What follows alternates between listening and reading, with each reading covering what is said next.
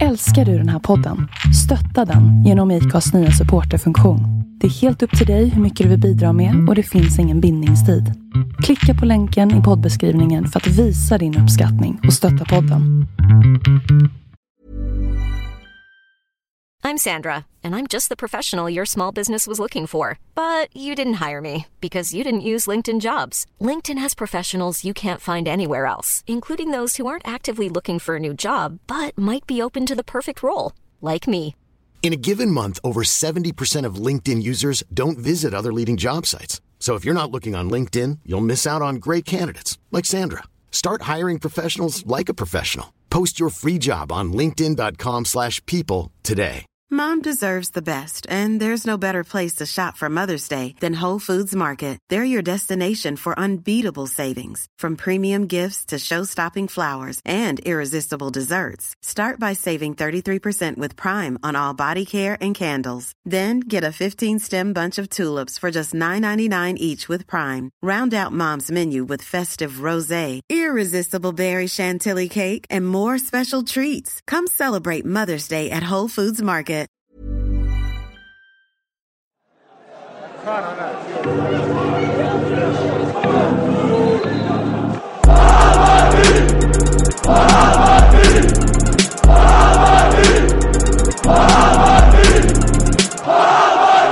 Bajenpodden, program 246 efter en derbyvinst. Johannes är här. Nu passar det när man har vunnit ett derby. Ja, nu dyker då upp. Nu dyker upp. Ja. Och Rickmer har vi fint främmande från Hammarby fotbolls evenemangsansvarig, va? Så att du funderar på vilken nummer jag var med sist. Ja. Ska jag få komma tillbaka, men det blev för utdraget, tror jag. Ja. Du är lite svår att nå, men det brukar ju alla säga. Ja, precis. Ja. Men är man C-ledare så får man väl vara det liksom. Ja, då får du vara påpassad. Jobbet på den här sociala strukturen i Hammarbyland kommer minska nu radikalt, för att ingen vill ingen andra, för att alla har sitt C-ledare. Eller hur? Ja, men Johannes lovade mig igår i en obskyr bar någonstans här på Söder om alla ämnen han skulle ta upp idag. Så jag ser fram emot den här tillställningen. Ja. Jag har massor med punkter. Det blir en tsunami av ämnen. Det bara väldigt ren. Ja. Men Ulrik dök inte upp. Han svek oss. Men det kanske är rätt skönt, för jag tänkte, hur lång ska den här podden bli? Tänkte jag att ni hade 3 snack på sig. Folk har varit oroliga om du ska få kunna säga någonting på hela sändningen. Nej, var lite orolig för. Ja, jag kollade ju på Betsson där, man får lite reklam för någon skriver sån här spelbolagsgrejer. Det var ju 0,9 på att Ulrik skulle dyka upp eller inte. Så att... Jaha, det var inte ens spelbart. Men som traditionen säger så måste vi läsa upp derbydikten. Och idag har vi ett meddelande från Kalle, eller spöket.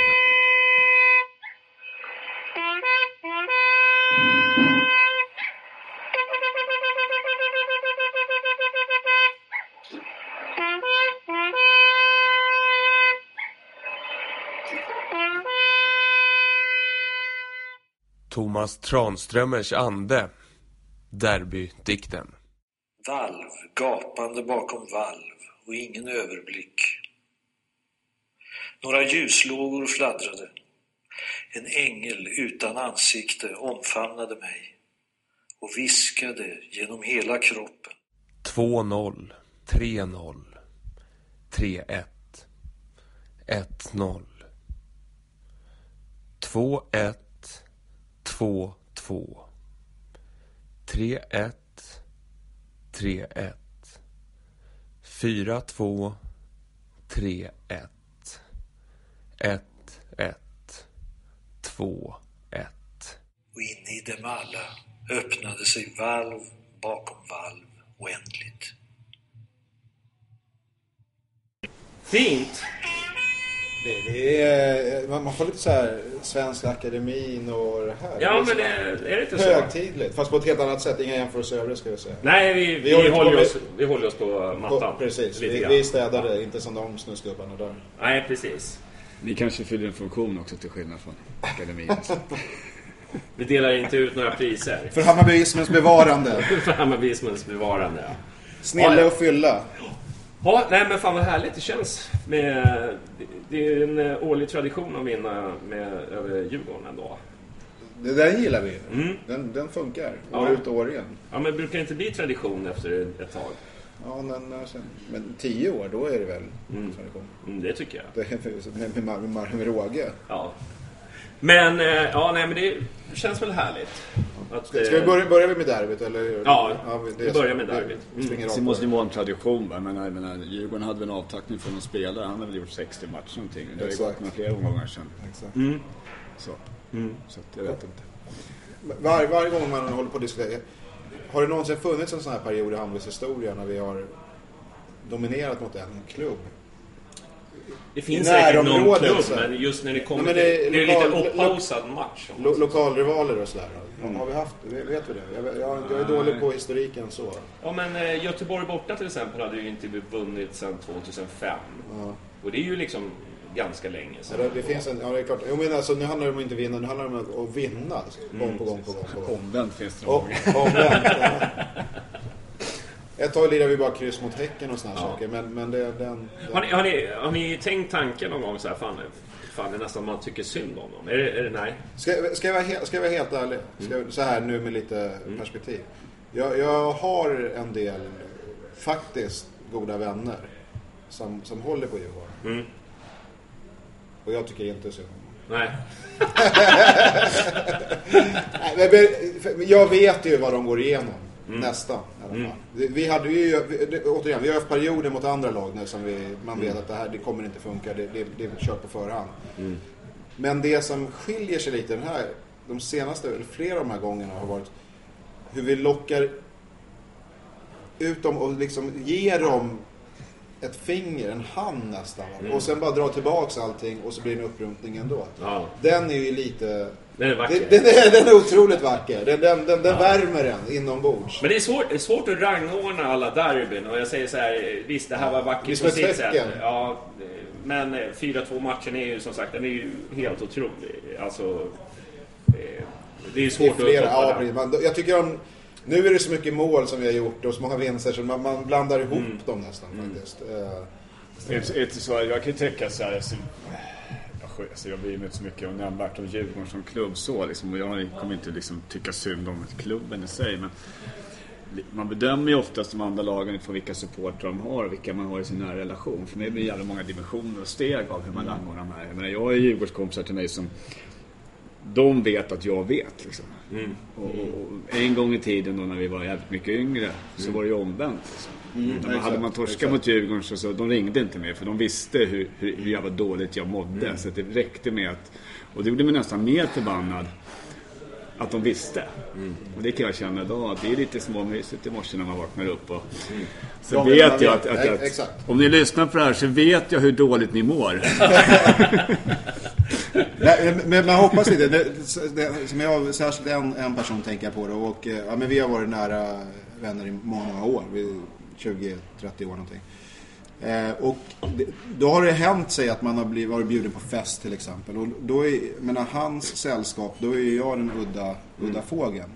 99%. Det är mitt sällskap också. Ja. de flesta tycker det. Apan och så vidare. Jävlar, vi kallar mig själv för apan. Det är jättekonstigt.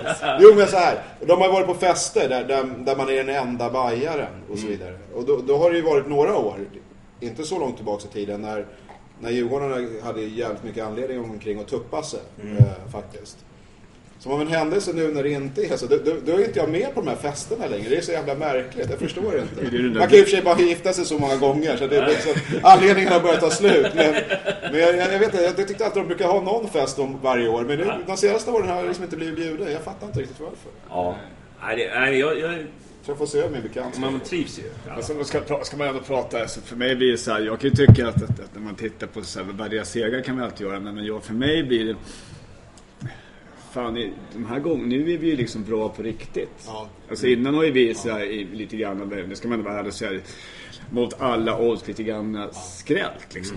Man har inte förväntat sig, och sen så kommer derbyt och så lyfter vi, och så har vi spelat skit både före och efter. Nu kan jag känna redan liksom i en träningsmatch mot Norrköping i halvlekarna, så kände man fan, om det där utvecklas som skedde då när vi flyttar spelet fram och tillbaka och vi breddar och bollarna går fram och landar, men jag är i kontakt mot vissa av bollarna som är helt liksom treben.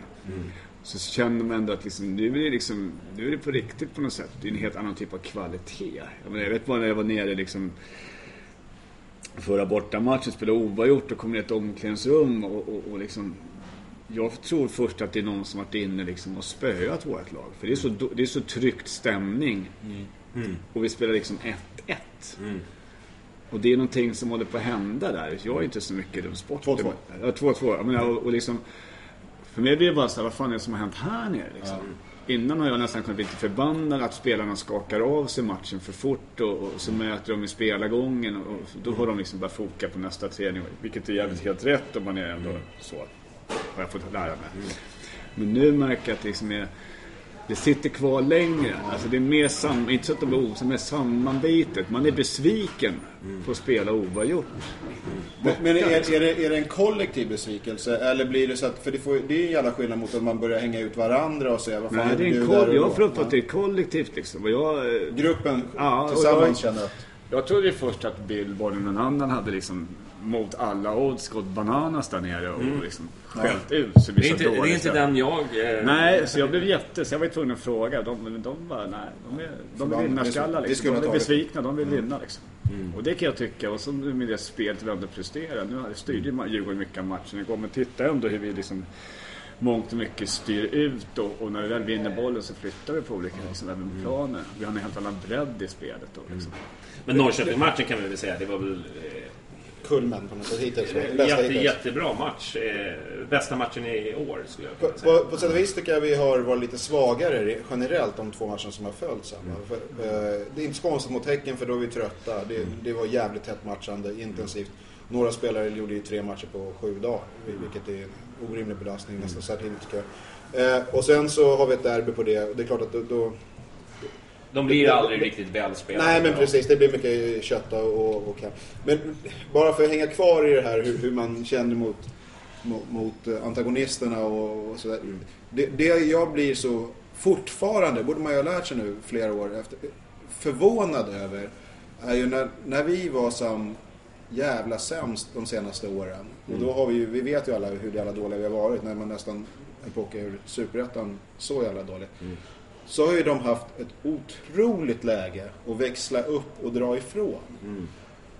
Men de har inte riktigt tagit den. Nej, det är precis det de inte har gjort. Och nu är vi ju, om inte förbi, så ikapp likmässigt, organisatoriskt, det händer grejer med träningsanläggningar.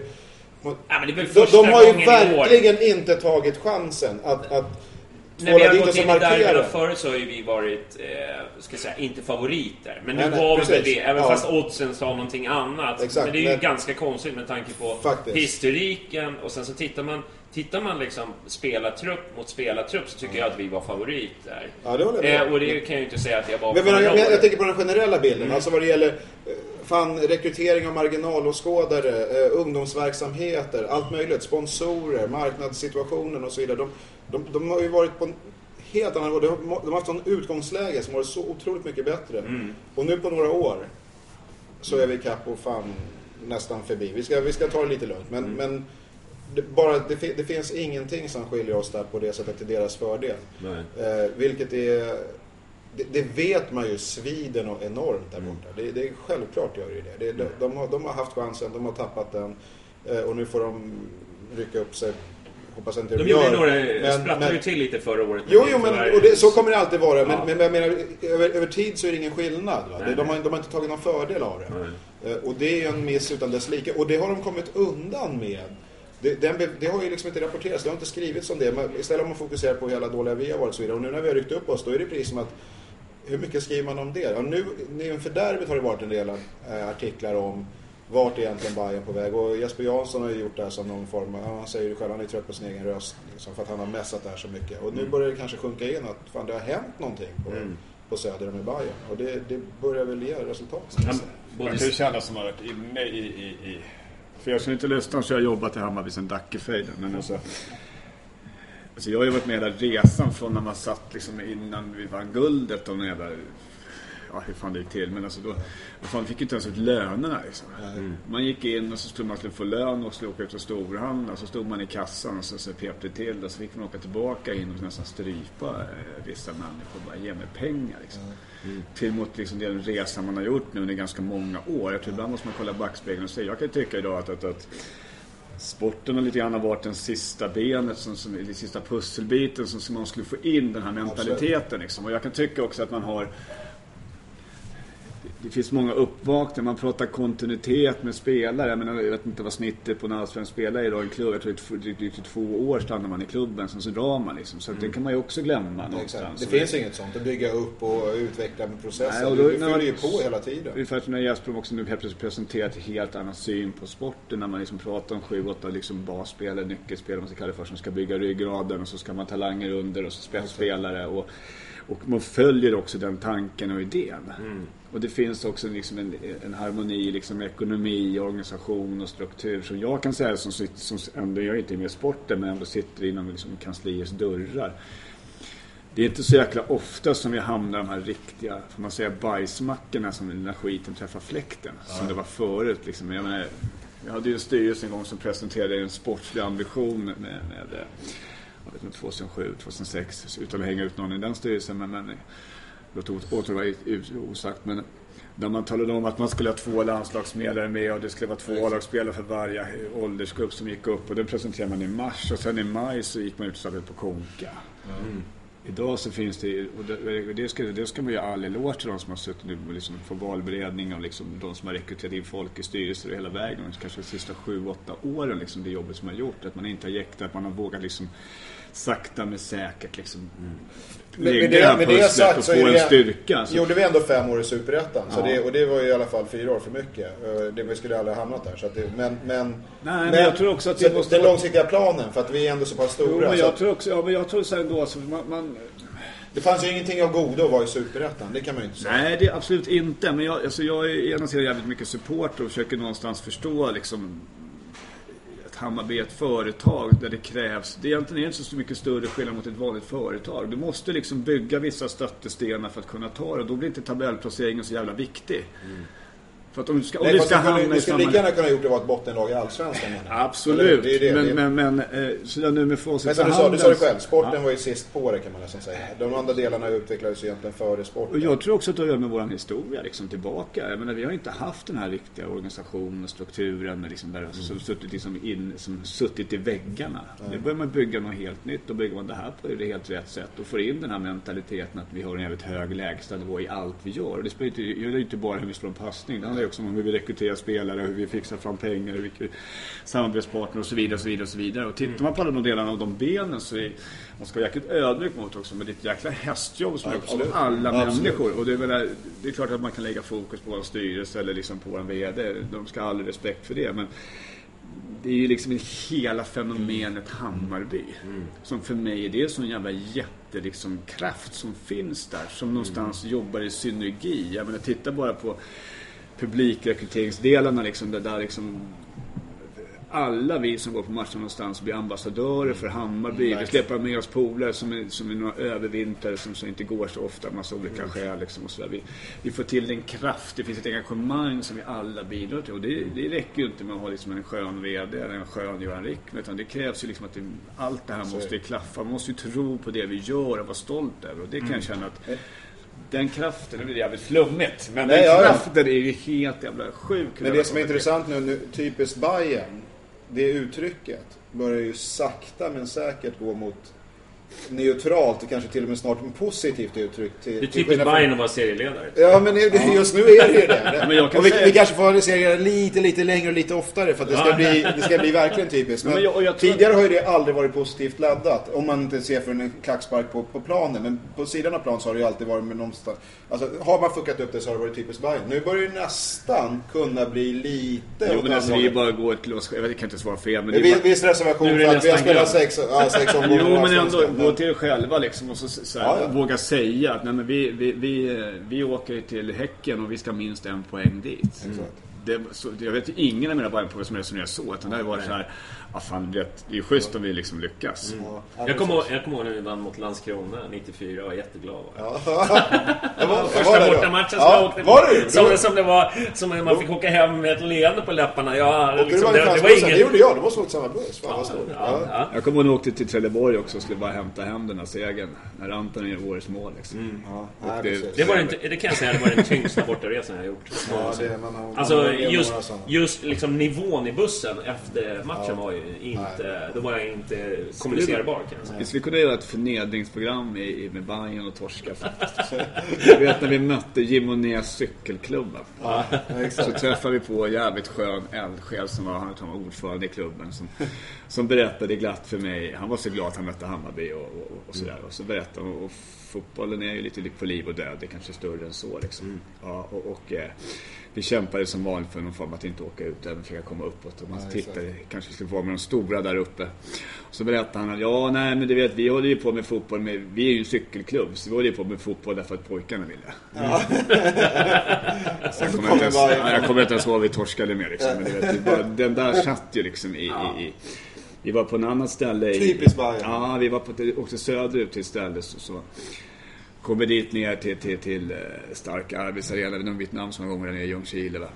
Men då kom vi dit och så vi åkte in med spelarbussen, du vet, och alla hade fått ut spelarkläder och sådär in, och sen var planen och såg ju för jävla ut. Det var lerigt och liksom grisigt, och jag tror det var många inom Hammarby som kände så här, vad gör vi här liksom. Och så torskar vi som vanligt. Och när vi åker därifrån, då är det en av den killen som har ungefär liknande funktion som jag, som så här: jaha, nej, men så får man åka hem till jobbet då, och kliver upp i en traktor och åker iväg liksom. Man kan inte hitta på en sån historia. Och då hade jag mina barn med mig och så sa jag så här: hörni, det där så här, det är en ultimata förnedrelse. Nu har vi sjunkit så lågt så det går. Kommer du ihåg de där filmerna som gjordes inför någon Superettan-säsong? Ja, de var kul. Där man var liksom ute på landet och de sitter och tittar. Exakt. Det var lite de fångade ju upp ändå det här. Vi är storklubben, vi åker ut till landet. Och det har ju varit så, för ofta har ju varit i fel sammanhang. Det är ingen snack om saken. Men nu börjar vi få kommer mer och mer in i rätt sammanhang. Och det känns ju jävligt bra. Ja, det känns underbart. Ska vi försöka bolla fram till matchen då? Vi hade just lite annorlunda startelva ändå. Vad hade du att resonera kring den? Jag kände väldigt spontant Sandberg i mitten där. Vad är det som händer? Ja, precis. Men det var ju också, där fick de slänga om i slutet, sista minuten, för att sjukdom och alltihopa. Det jag egentligen reagerade med på var kanske att man hade ärkan från en start. För jag tycker inte att han har kanske haft flåset för att prestera från start och hålla i så. Va? Nu hade han ju ändå ett skott som kunde ha blivit årets mål. Men annars, det kändes som en väldigt stor chansning sett till andra spelare vi har på bänken. Men vinner man matchen och genomför matchen på det sättet, du sa Sandberg, ja precis, men det funkar ju bra som helst. Fan vad bra han var. Ja, han var grym faktiskt. Och det är intressant att se också att det verkar vara uttalat. Alla ska anfalla på mot Bayerns vänstersida. Och det har hittills varit hur bra som helst för oss när man har gjort det. Det är ju jävligt intressant. Och det ser inte andra matcherna. Alltså de borde ju ändå veta att det kommer, jag vet inte. Man tror väl kanske fortfarande inte att Neto ska kunna prestera, eller jag vet inte vad. Nej, men sen så finns det väl också, journalisterna säger ju samma sak liksom, att slår det här. Exakt. Och så vidare, men jag var lite förvånad. Men så inte också att det hör lite grann ihop med att jag vill tätt matchen, det är ganska tunga matcher och liksom, vi har ju också för en gångs skull en bänk som man, om vi går tillbaka till förr, så kunde man nästan liksom, man kunde av skadeläget lista ut vilken start här skulle vara, och så började man tänkte på den stackars tjänst som skulle kolla på bänken som vem ska jag säga nu? Nu finns det ju en bänk som man liksom, och det är också ett betyg på att det är också ett utmärke att man helt plötsligt kan börja spekulera i vem och ha en diskussion om vem som ska spela på vilken position. Sett till i höstas så hade man ju aldrig kunnat tro att Sander Svensson inte ska vara en startspelare i år i Bayern. Nej, precis, absolut. Det fanns ju inte. Jag har fortfarande lite svårt att förstå att det är på det sättet, men det är inte så att jag sitter och klagar på hur det har gått för laget i övrigt, men det kunde man inte tro. Och det säger ju en hel del om situationen i laget. Men även sån som Smarason, som har varit under ett par år given och spelar mycket, är nu en sån, just nu kan man slänga honom i matcherna. Så att det har ju hänt mycket. Sen har det ju också hänt mycket med spelare som har spelat en hel del även förra året, men de har lyft sig. Jag menar, så som Tankovic är nu, är han ju kung på banan. Vilken jävla bult här är det. Alltså hur han får med sig bollarna och liksom, Det var ju det här man ville ha när man värvade honom såklart. Men det var ingenting av det som man förra året. Hårt jobbande offensiv spelare på det sättet som han gör och fördela bollarna. Det är ju, han har ju verkligen... Förutom då första målet som han gör, som han står helt omarkerad och nickar in. Det kan man ju liksom frågasätta Djurgårdens försvarsspel lite grann. Ja, det kan man göra. Han är där och liksom... Jag tycker nästan det är lite jobbigt att få sådana där tidigt mål. För då blir det ju liksom...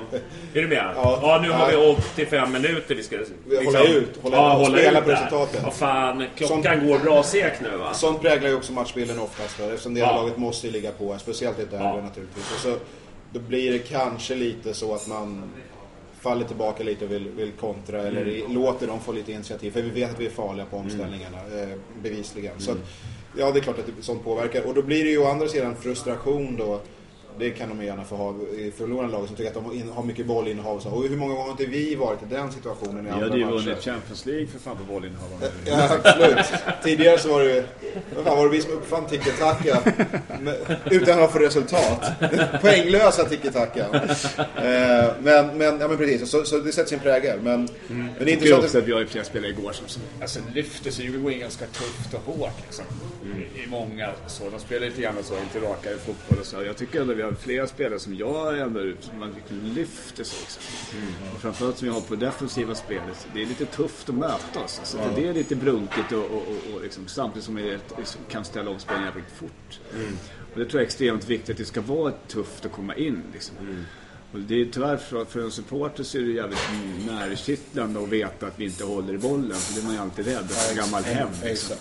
Men ibland så känner jag att det är ganska stabilt och lugnt. Så man har kontroll, man håller sina ytor och liksom finns ett samspel. Ja, men tittar man målchansmässigt så var det ju inte så mycket igår. Jag tänker, de hade ju väl alla massa hörnor, va? Ja. Och hade man sett det för ett år sedan, då hade vi ett jävligt dåligt facit på... Men då har man ju pausen här som nickar bort. Precis, och han jag menar hur... Och innan säsongen... Vad är det för fel på honom? Det finns ju ingen som vinner. Nej, men innan säsongen var det så här, vad ska han spela någonstans? Vi vet, men Karn är ju kanske... Han är ju säkert när man skriver ner först i startelvan. Alltså, vilken jävla pondus och vilken utveckling. Och det tror jag inte... Det är nog inte han själv kanske hade räknat med heller. Men det är helt otroligt. Och vi satt och diskuterade mycket igår, Jan och polarna, så här, vad är det Billborn har gjort som inte andra tränare lyckats med tidigare? För till stor del är det ju ändå ett material som har funnits något år, eller till och med 2. Ja, så är det. Och hur fan får man den här utväxlingen? När Padiba kom till Bayern så var ju inte sån jävla superhet striker som han är idag. Idag är han ju livsfarlig. Man vill inte byta mot någon. Nej. Tidigare var det väl mest att han sprang skitfort och spred bollen omkring sig. Nu vet man, 2-3 chanser så kommer den sitta. Och han får med sig de här konstiga dribblingsgrejerna som aldrig gick i vägen förut. Så att när han 1-3 och sådana lägen, då är det ju målchans när han är inne och trocklar. Helt otroligt. Hur kan det bli så? Är det bara självförtroende? Jag vet inte. Ja, jag tror det. Jag tror att det jag är inte så idrottsman på den nivån, men jag tror också att det handlar just om att liksom en tydlighet vad man ska göra, förväntansbilden och våga lyfta. Jag tror också att det är jäkligt ofta, jag känner ju det själv, att det är ganska ofta som man åker ner på någon träning emellanåt och sen så lägger man jävla massa fokus på matcherna, men det är ju inte där någonstans som de sätter allt där. Jag tror det är mycket man ska nog börja fundera på liksom, vad är skiljer oss på, liksom, på träningsupplägg och liksom i den här dialogen mellan liksom tränarstaben och enskilda individen också mot laget någonstans. Jag har ingen aning, nu spekulerar jag vilt, det får man göra när man sitter här. Ja, men det är därför det finns. Och jag tror att där har man nog ett svar på frågan. Men vi har ju, i och med att också det vi ser är ju matcherna och det är ju bara ett resultat av massa annat liksom. Jag vill bara tillägga, för jag uppfattade bilden mot verkligheten, jag var tvungen att kolla statistiken för hur jävla illa ställt det var igår, men det var inte så riktigt. Vi hade 47% av bollinnehavet i år. Ja, så det var ingen superdominans. Nej, jag trodde att jag hade någon frågat mig, hade jag sagt 40% kanske. Ja, max. Ja, det kändes så. Ja, och det är lite så. Däremot så skiljer sig vissa andra saker. Men det där brukar ju också vara lite... Den där statistiken brukar man kunna ta med en nypa salt. För det verkar liksom skilja sig otroligt vart man tar den informationen ifrån. Så att sen, å andra sidan är det ganska viktigt. Sen är det alltid en människa som sitter och klickar in statistik. Ja, är han bajare eller en djurgårdare? Ja, men det som är intressant är med vad förändringen är kontra kanske Mikkelsen som ligger närmast i tid. Men jag tror också att när man på något sätt ger instruktionerna, vilket jag utgår från, eller det låter ju nog när jag sa på bildborna, till våra offensiva spelare att vi ska vara offensiva och vi ska vinna bollen och vi ska försöka ha bollen, vi ska ställa om snabbt och där måste det ju vara någon skillnad mot tidigare år. Då har man släpper ut dem och låter dem få vara offensiva och inte bara tänka i första hand kanske defensiv. Det finns ju andra psykologiska effekter utan att liksom förta Billborn deras arbete, för det ska man ha respekt för. Men vi har ju också liksom nu vänt matcher i slutminuten. Vi har gått in liksom ganska bra så här. Och det jag tycker är starkast, det är ändå så här, menar, hade någon sagt till mig i februari månad att det skulle se ut så här nu, att vi ska sitta här, det hade ju liksom, ta lite lugnt. Ta en vila till och softa lite. Nu svamlar ta vatten. Men det är ganska roligt hur man får in den här liksom, det är ju inte tillfälligheter att vi vinner mot Göteborg i sista minuten eller i derbyt, eller jag förstår det sätter ju någon sån här slags, vad ska jag säga, momentum som man brukar säga. Ja, men absolut är det så. Att gruppen fattar, jag gör det här så kommer vi vinna matchen. Och sen när man får betalt för det, då gör man ju liksom de uppoffringarna som men nu vet att det inte är hela världen ifall vi får ett mål tillbaka. Nej. Vi vet att vi kommer att göra mål i matcherna. För det har vi gjort hela vägen nu. Ja. Så var det ju inte alltid i höstas under perioder. Då var det ju nästan som att det var kört. Eller vi hade ju en trend där, var det förra året, förra säsongen. Var det på våren, nu kanske efter hans minne. Men när man satt och kollade på klockan och var glad när inte var släppt in en baljan första 4 minuterna. Exakt. När man visste att det kommer alltid. Och så blev det ett ältande om det. Och då blev det naturligtvis nästa match. Vad vi än gör nu, vi får inte släppa in en mål första 5. Och hur blir det då? Nu är det inte hela världen. Nej, nu är det tvärtom. Nej, men precis. Det är klart att då får självförtroende. För nu, vi sprider ju också målskyttet på många spelare, vilket är jävligt bra naturligtvis. Och det gör det ju ännu mer svårläst, eller vårt lag är ännu mer svårläst. Alltså vem är det egentligen man ska fokusera på? För nu börjar helt plötsligt Tankovic köra mål, och så gör det bara mål. Och han hade redan gjort en massa mål, han gör en massa assist och så vidare och så vidare. Och det är otroligt bra. Och sen har vi folk på bänken som behöver komma igång absolut. Som Svensson och så vidare. Vi har ju ett sparkapital liksom, och när de börjar krokna... Mats Fenger har inte spelat en minut. Han ska ju vara vår stöttspelare i försvaret. Men det, Nej, fantastiskt att kunna avgöra sig i slutminuterna. Nej, men jag är så imponerad redan från Dibba mot Norrköping där liksom, han springer 80 meter och gör liksom, 3 kroppsfintar och sen går in och gör ett mål. Exakt. Och sen så här idag, den här spelvändningen som var en 10 sekunders period från att Jonas Olsson går på nicken och han väljer att stå kvar. Varpå han kan ta bollen och skicka upp den. Men där tyckte jag ändå, där hade ju vilket sen jag gillade det här med att ha kvar anfallsspelare uppe vid mittlinjen. Jag tyckte det var en jävligt cool grej och det hade vi gärna fått behålla. Nu var det lite så här på den här. Men de har börjat minska lite på folk. Ja, för att där med dra tillbaka. Fan, vi har några riktiga spjut där framme som du måste ha 2 eller 3 backar för att hålla koll på dem vid omställningen. Och det borde vara till vår fördel. Nu var det ju liksom inte höra så. Men med den grejen, jag gillar det. Jag tycker vi ska fortsätta. Men jag har ju kollat på det där videoklippet ganska många gånger. Just Dibbas segermål där. Alltså, det som imponerar mig mest nästan, det är ju inte liksom Kennelys pass, utan det är liksom hur Hamad tar ner liksom, och får kontroll på bollen på det sättet som han gör. Är ju, vilken jävla spelare alltså. För han får lite kompispass där av Kennedy. Det var inte riktigt. De studsar och håller på det. Ja. Alltså han är ju en kvalitetsspelare. Så han kan hantera det. Exakt. Han hade all respekt. Han också skönt ödmjuk och bara jävligt noggrann och liksom... Otroligt skön människa att snacka med. Det ser ut som att jag är kär i varenda spelare. Vad är det för fel? Vi brukar bara sitta och härlig arbetsplats. Man är kär i kollegorna. Man kan inte klaga efter en derbyvinst. Men det går ju. Då är det svårt alltså. Vi har snackat om matchtröjorna, men annars är det inte mycket. Det är ju jag blir besviken om det är under 25 000 mot Giffarna, så kan jag säga. Men det tror jag att det kommer bli. Jag tror att det kommer bli ganska bra. Men om du får nämna, för det är ju jättesvårt att ta ut någon så här riktigt bra liksom, för det var en ganska tajt tillställning igår ändå. Men jag tycker ändå man ska lyfta, jag tycker att vi ska lyfta Sandberg och Hamad som ändå ligger bak, och Tankovic. Och det jag så tycker jag Tankovic var också, precis, förutom de du har nämnt. Men jag gillar ju en sån som Solheim som kämpar och sliter och springer som ett jävla jehu upp och ner. Och inte är någon... Borges har ju också en... Ja, men det folk gör det bra match. Jag vet inte hur många Djurgårdsspelare rivade han ner igår. Alltså, och inte ens liksom få... Inte en... Professionellt, kan man säga. Furbo. Han har ju koll på domarna, kan jag säga. För de neddragningarna han gör där i närkamperna som det är ju, alltså, det finns ju flera som han har lärt sig någonting i Brasilien.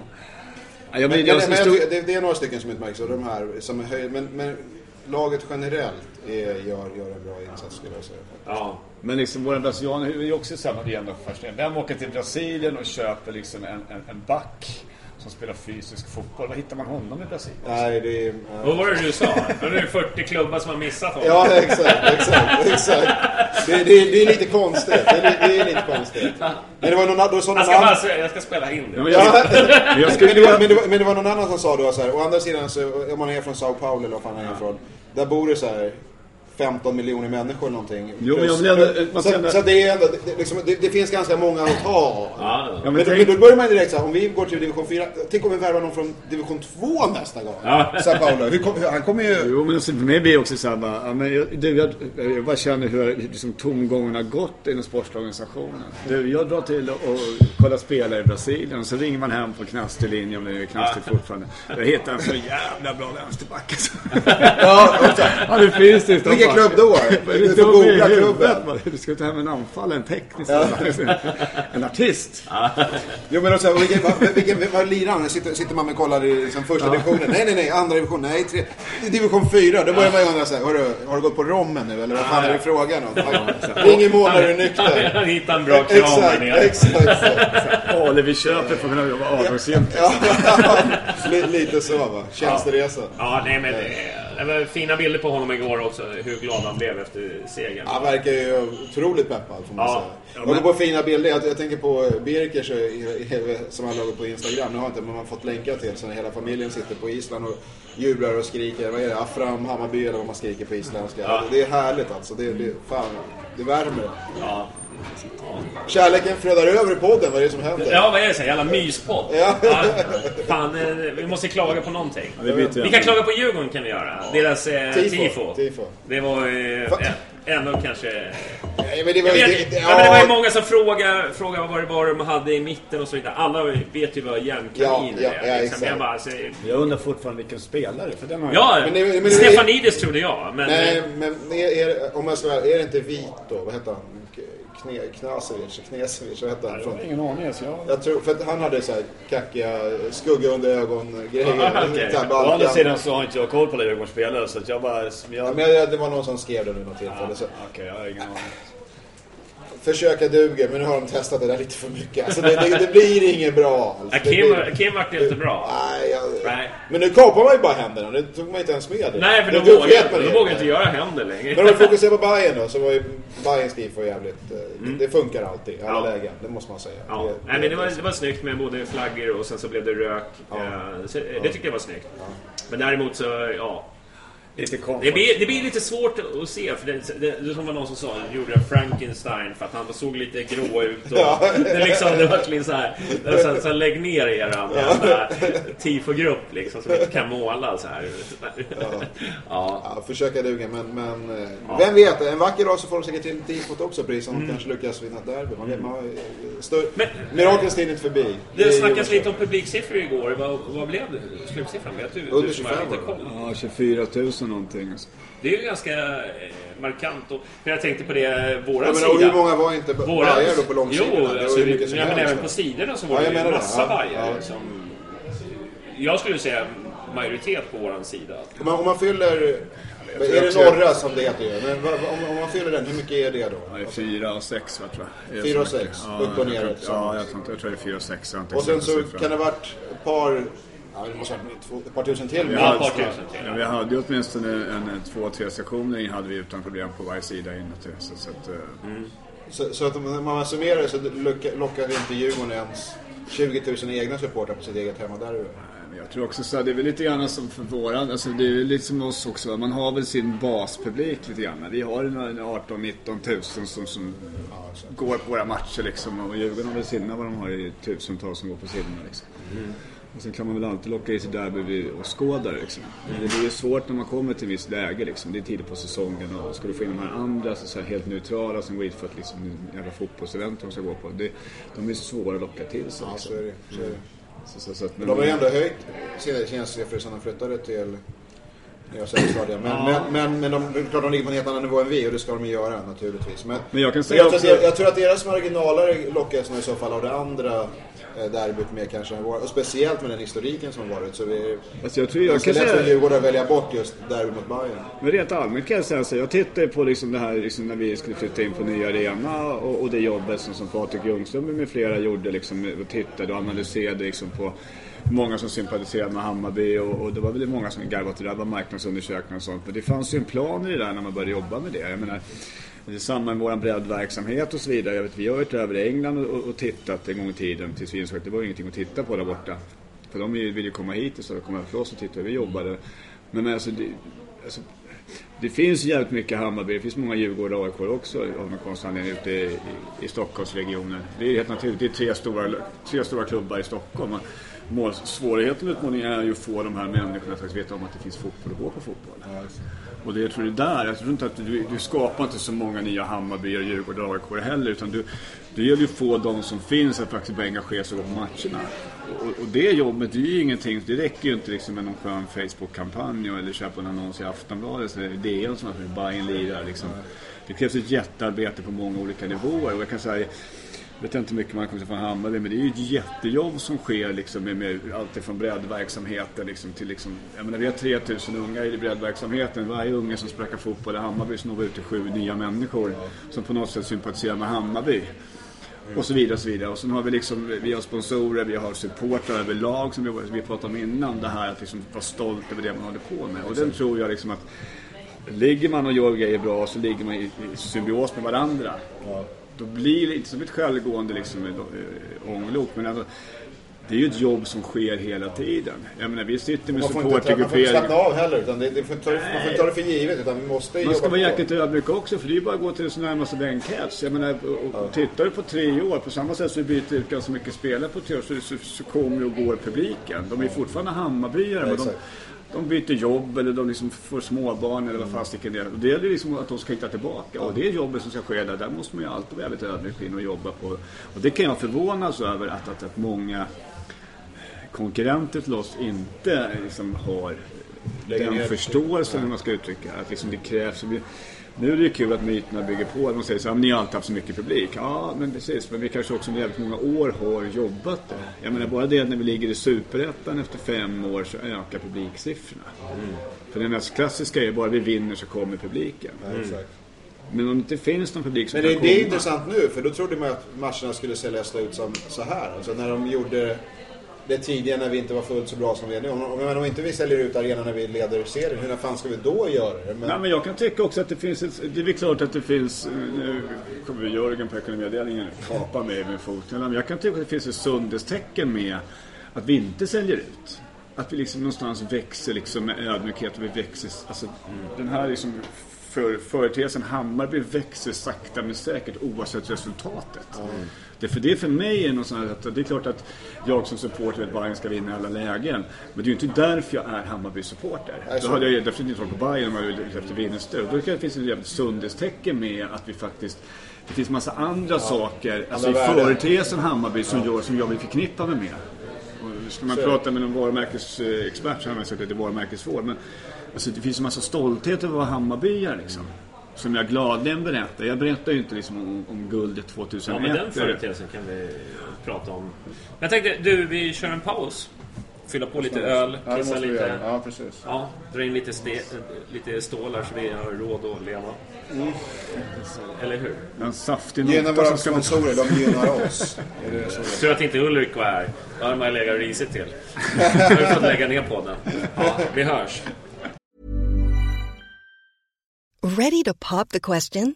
The jewelers at BlueNile.com have got sparkle down to a science with beautiful lab-grown diamonds worthy of your most brilliant moments. Their lab-grown diamonds are independently graded and guaranteed identical to natural diamonds. And they're ready to ship to your door. Go to BlueNile.com and use promo code LISTEN to get $50 off your purchase of $500 or more. That's code LISTEN at BlueNile.com for $50 off. BlueNile.com, code LISTEN. Hey, it's Danny Pellegrino from Everything Iconic. Ready to upgrade your style game without blowing your budget? Check out Quince. They've got all the good stuff, shirts and polos, activewear, and fine leather goods, all at 50 to 80% less than other high-end brands. And the best part? They're all about safe, ethical, and responsible manufacturing. Get that luxury vibe without the luxury price tag. Hit up quince.com/upgrade for free shipping and 365-day returns on your next order. That's quince.com/upgrade. Hey there, it's Michelle Norris. I'm host of a podcast called Your Mama's Kitchen. When I travel, I'm usually looking for a way to find a taste of home when I'm not at home. And one of the things I love to do when I am at home is entertain. And Airbnb allows me to do that. When I was in California recently, I rented a house that had a great kitchen. And when we were sitting around the table, we were all thinking, we're in someone else's house. Someone could be in all of our homes as well. If you have a home, but you're not always at home, you have an Airbnb. Your home might be worth more than you think. Find out how much at airbnb.com/host. Kör vi tillbaka? Vi kör tillbaka. Det hör ju. Är det någon skillnad på paus och inte paus? Nej, jag vet inte. Samma sak. Nu blir det lyssnarna skiljer sig totalt från pauslyssnarna och live-lyssnarna. Det är en helt annan kategori. Det är som att det fixar till macka kan komma tillbaka nu. Ni som har precis tunat in, vi kan väl tala om att vi vann igår i derby. Ja, precis. Ja, och är serieledare. 2-1 till. Ja. Man får gräva långt ner i arkivet. Stopptid. Heter det stopptid? Eller heter det, vad heter det när det är efter 90 minuter? Heter det stopptid? Ja, jag tror det. Jag har ingen aning ens. Nej. Du jobbar ju. Ja, men vad fan, jag har inte han har lite andra tilläggstid. Tilläggstid. Ja. Så det är minst antal minuter man lägger till också. Men så här då, i egenskap av att vara officiellt anställd från Hammarby och vi pratade om varumärkesbyggen och någonting. Det måste vara jättepositivt för Hammarby att vi skriver, engelsk press har ju bevakat matchen och rapporterat det. Har vi sett. Daily Mirror har... Beror på hur de bevakar. Det är väl jättekul att vi är uppmärksammade utomlands, eller hur? Ja, jo för fasiken, men det har ju varit vid flera tillfällen. Ja. Visst är det spännande? Ja, det kan man ju... Var det inte vi skulle till Fredrikstad? Var det inte det? Du skrev det ganska mycket. Ja, precis. I Fredrikstad kan jag berätta, det är rätt många år sedan vi var där. Så det kan man ju berätta nu. Det är ju så att vi har ju möten före efter alla matcher och sånt där. Nu är det lite skrönor för er som är... Och då så mötte vi Fredrikstad. Och det var ju, vi spelade ju inte Toto Cup. Och var ju helt som vanligt helt nedlagstippade och liksom, vi var ju en typ som man hade släppt in i den här serien och fick vara med. Och då satt deras lite lätt små dryga i mina ögon sett om man nu var klubbdirektör eller någonting och satt och berättade om i nästa match hela tiden. Man har en sån här officiell middag tillsammans och så. Men i nästa match då skulle jag, om jag kommer ihåg, det var ytterst de skulle möta så i nästa match. Och då var det så att den här UEFA-delegaten sa att vi har inte spelat den här matchen. Han kände att värdskapet höll på att skeva lite grann för mycket på. Drack alla mineralvatten på den här middagen, eller hur brukar det gå till? Alltså jag drack inte mineralvatten så, eller ja, men man drack väl det måltidsdryck helt enkelt, det som tillhörde. Men han satt i fall där och så höll han ju på och var ganska så här smörig för matchdelegater och så här. Jag har lite svårt för den där just den typen. Ja, och så vinner vi den här matchen på straffar. Vilket är ju en liksom... Och så sitter jag uppe i någon form av ledningsfunktion och man har en hytt och man ska sitta i en sån här loge liksom tillsammans. Och för varje straff som går så ser jag liksom hur ångesten liksom... För de var redan klara, de var ju redan liksom i Holland. Och sen så som sen vann vi skiten, vilket var extremt roligt. Jag hade inga förväntningar så jag var ju bara glad för att komma dit. Och... efter det här mätreportaget så ska man gå runt och titta på arenaexpositionen. Då var han så jävla bitter. Så han gick runt och muttrade och gnällde på vilka djur de svenskarna var generellt sett. Jag vet inte om man är grinig för unionen av sig för. Men då, han gick runt och muttrade och gnällde inför den här delegaten. Och den här delegaten var ju från England så han var ju liksom så här, tyckte inte att kanske... Han har sett en del. Ja. Och du skulle veta att när man hamnar i konflikt på engelska så blir man vill inte gärna bli den här Die Hard 19 liksom och säga yippee motherfucker och så. Man måste liksom ändå hitta sig. Och så där kände jag så här, vad fan ska jag säga nu? Han var stod med, jag kan inte lyssna på honom. Så bara avslutade hela bandet med att you sound like a bad loser, och så gick jag därifrån. Gick bara därifrån direkt ut. Och då springer han efter och bara skriker. På norska och engelska och alla möjliga språk. Alltså, det var en av de bästa snöttelöplaner gick bara därifrån. Liksom. Och så där fortsatte det hela vägen liksom, vi mötte Ytterst. De var ju också liksom klara nästa match och så vinner vi där också. Och då, så deras säkerhetsansvarig han hade taskattityd tyckte jag. Det är lite så ute i Europa, det är inte som i Sverige så fair play, man är ganska sådär tufft mot varandra liksom. Man ska markera på alla nivåer. Och så han bytte språket plötsligt då, så han gick från engelska över till liksom holländska. Antar att han pratade liksom. Nederländska. Ja, eller flamländska, fan det heter, jag vet inte. Han bytte språk så jag fattade ingenting. Så jag bad honom gå tillbaka till engelska och då bara så la han kommentar så att alla garvade och så här. Och så vinner vi matchen. Ja, exakt. Ja, och så vi kan göra ännu mer och börja med så här smådryg och liksom vi ledde matchen och så jag blev lite upprörd där och så ville jag inte vara den här Die Hard 19 så jag sa till honom att det räcker nu så här, byt engelska eller så liksom, kan du dra någonstans typ så, fast jag sa inte på svenska. Och så lite upprörd så gick jag bort och tänkte jag måste gå härifrån för annars kommer jag liksom kasta ut den från det här rummet. Så jag går bort till kaffemaskinen och tänkte, det är alltid man kan göra en avledande så här så man kan andas lite. Så trycker jag på den här kaffemaskinen, men jag kollar, allting står ju på holländska liksom. Sätter in den här koppen och så trycker jag på kanna istället för. Så vi bara forsar ut kaffe i det här liksom. Och då vänder jag mig och säger så här, you have to clean this up. Så jag sätter mig på bord. Då lämnade han rummet kan jag säga. Så det är skönt ibland när vi slår underifrån och vinner. Men hur funkar det när man... Jag tänker 2019-säsongen när man är ute på Europaturné. Ja, jag har ju fixat mitt pass. Ta inte ut någonting förskott alls. Men man har en sån här middag, alltså värdarna för matchen har en middag kvällen innan det spelas och så vidare, eller hur? Ja, det är kutym att man ska ha en sån middag tillsammans. Så är det. Okej, och när vi var i Partisan då, vi såg in på Skrönor, då, hur gick den middagen till då? Hur var det då? Alltså grejen var att jag åkte inte dit som Hammarby-representant i Partisan. För jag jobbade inte med säkerhet på den tiden, utan jag jobbade med andra saker. Så det var ingen av kansliet har någon som tagit upp en historia om hur det gick till Nej, men så jag var nere i Partisan, jag åkte ner tidigare. Ja. Och var där nere och så fick de reda på att vi var där nere tidigare. Och då så var vi med en del lirare från deras ultras där nere. Så då så sa de att men fast ska vi komma upp till Atarena. Så vi kom upp till arenan där dagen innan matchen, och det var 2 dagar innan matchen.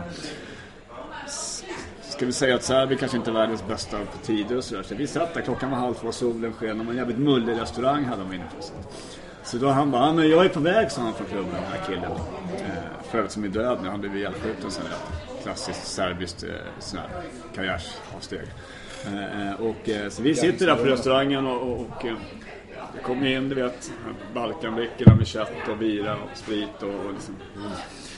Och sen så sitter vi där och så sitter vi med han som är lite klubbchef. Och då ska ju Hammarby liksom landa, de har inte landat där. Ja, och då så hade vi med oss en kille som förstod serbiska men som inte avsiktligt sig rent ut. Så när vi sitter där och hinkar bira och snackar och så, tiden går liksom. Så vi 1:30 började vi och helt plötsligt var klockan liksom 6:30 och så ska man plocka upp Bajen. Dagfylla. Så skulle Bajen då bli hämtade på flyget och så kom en kille fram där. De har lite annan sån här struktur i organisationen och sånt där, att chefen bestämmer. Så kom fram en kille och sa att du, Hammarby har kommit nu. Då säger den här extremt ödmjuka så här, du, jag sitter med mina vänner här, det får du ta hand. Så den där kvällen slutade med att vi skulle åka därifrån i kväll, och då tänkte jag till Lotta att men jag ringer en taxi såklart. Så vi ringer väl en taxi, då var vi klockan 1:30 på natten, 1:30, för då skulle vi... Det dök upp jävligt obskyra människor och då visste att de kunde inte komma till Sverige därför att liksom, Haagkonventionen hade åsikter om att de skulle lämna Serbien. Men vi hade 1:30 någonstans och så lämnade vi den här baren, restaurangen. Och då kommer inte ihåg vad han hade. Han var någon före detta, han var någon Milosevic höger eller vänstra hand, vad fan det var där. Vi snackade elfiske, för han kunde ingen engelska och jag kunde ingen serbiska, men vi snackade elfiske, kommer jag ihåg. Och då åkade vi kvar iväg och fiska i Montenegro, för han hade någon stuga där. Men vi kom aldrig dit, vi kom ner till nattklubben, för det var ju tur, han körde till Läggarfalten. Ja, det ser jag. Och där mitt i all den här så satt vi och kollade på Bayerns träning också. Jaha, okej. Ja, för det hade han bestämt, det skulle vara en jävla loge där. Det var en jävligt skev resa alltså, men och då hade vi ingen middag, utan då hade vi Hammarby hade en officiell middag, vi hade en inofficiell deras representanter som tämligen oklart. För jag får ta kvar ett pass, han skrev i mitt pass bara att på serbiska massa texten och så. Så han, if you got some problems so show this liksom. Så jag var tvungen dagen efter att fråga liksom, vad fan står i passet liksom. Och då säger killen, han bara känner honom, jag bara, ja, han bara very good for you, not good for everybody else. Så då förstod man att Partizan hade en del sköna lidare i sin ledning. Kan tänka mig. Ja, men alltså, det är ju middagar, så är det ju så, lite småstela. Sen får man hamnar man i Norden och Skandinavien och sådär, då brukar det vara liksom den officiella delen och sen så går vi tillbaka till vikingabeteendet. Liksom, inte vi i Hammarby då, men alla andra gör det för det. Ja, precis. Där ser man. Det var ett tag sedan vi var ute i Europa så att nästa år då jävlar. Men du, fan, hur länge har du jobbat för Hammarby nu? Det är rätt många år nu, va? Jag har jobbat i omgångar alltså. Jag är som jävla jojo eller så här, in och ut i Hammarby. Men det var det faktiskt varit jäkligt länge. Nu har jag jobbat sedan innan fan, det är fan 17 år, 18 år nu va, i sträck. Jävligt jobbigt länge alltså. Jag har gått i omgångar fram och tillbaka. När jag började med Hammarby så fanns det ingen kansli eller ingenting. Liksom. Vi var i lacka för att inte vi kunde käka säsongsbiljetter. Det var ju det som var våran grej liksom. Så det var så det startade liksom. Så var vi förbannade på liksom hur polisen betedde sig och massa andra grejer. Så på den vägen var det. Så jag har fixat mitt eget jobb. Kuppa sig in. Gjorde sig, vad ska jag säga, oumbärlig. Det är väl ändå... Men alltså jag kan säga den resan som ändå gör just nu, jag har ju flera gånger tänkt så att jag försöker distansera mig från sporten och så för att behålla någon form av supporterkänsla. Jag vill liksom inte veta start eller innan, jag vill inte veta sådär.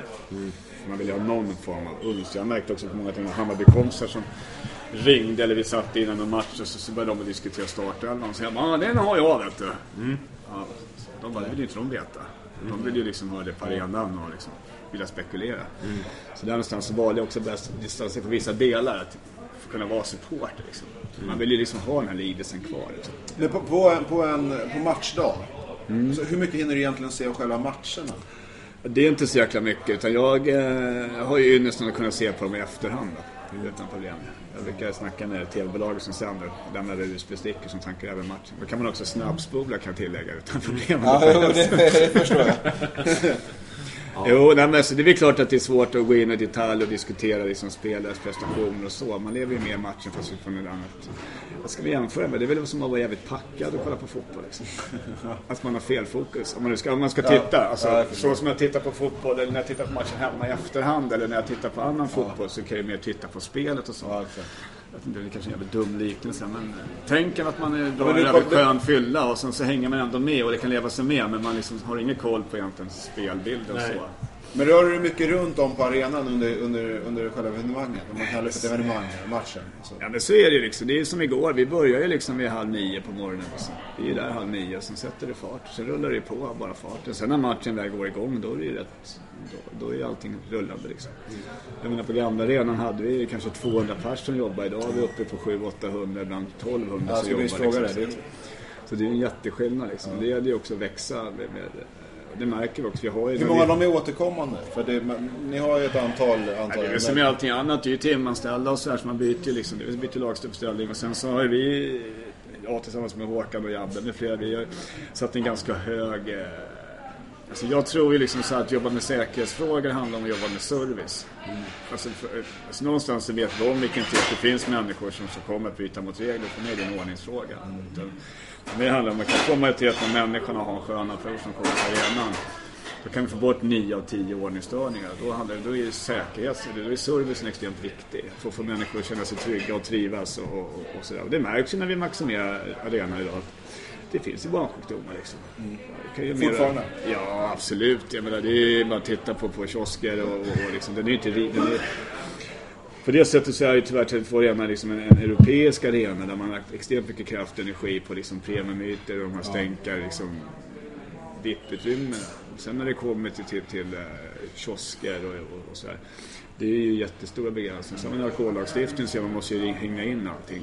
Bygga med alkisakvarna inne på arenan liksom, så fort det ska vara liksom. Ja, det här man inte får köpa fler än 2 öl. Ja, det ligger ju alkohollagstiftningen.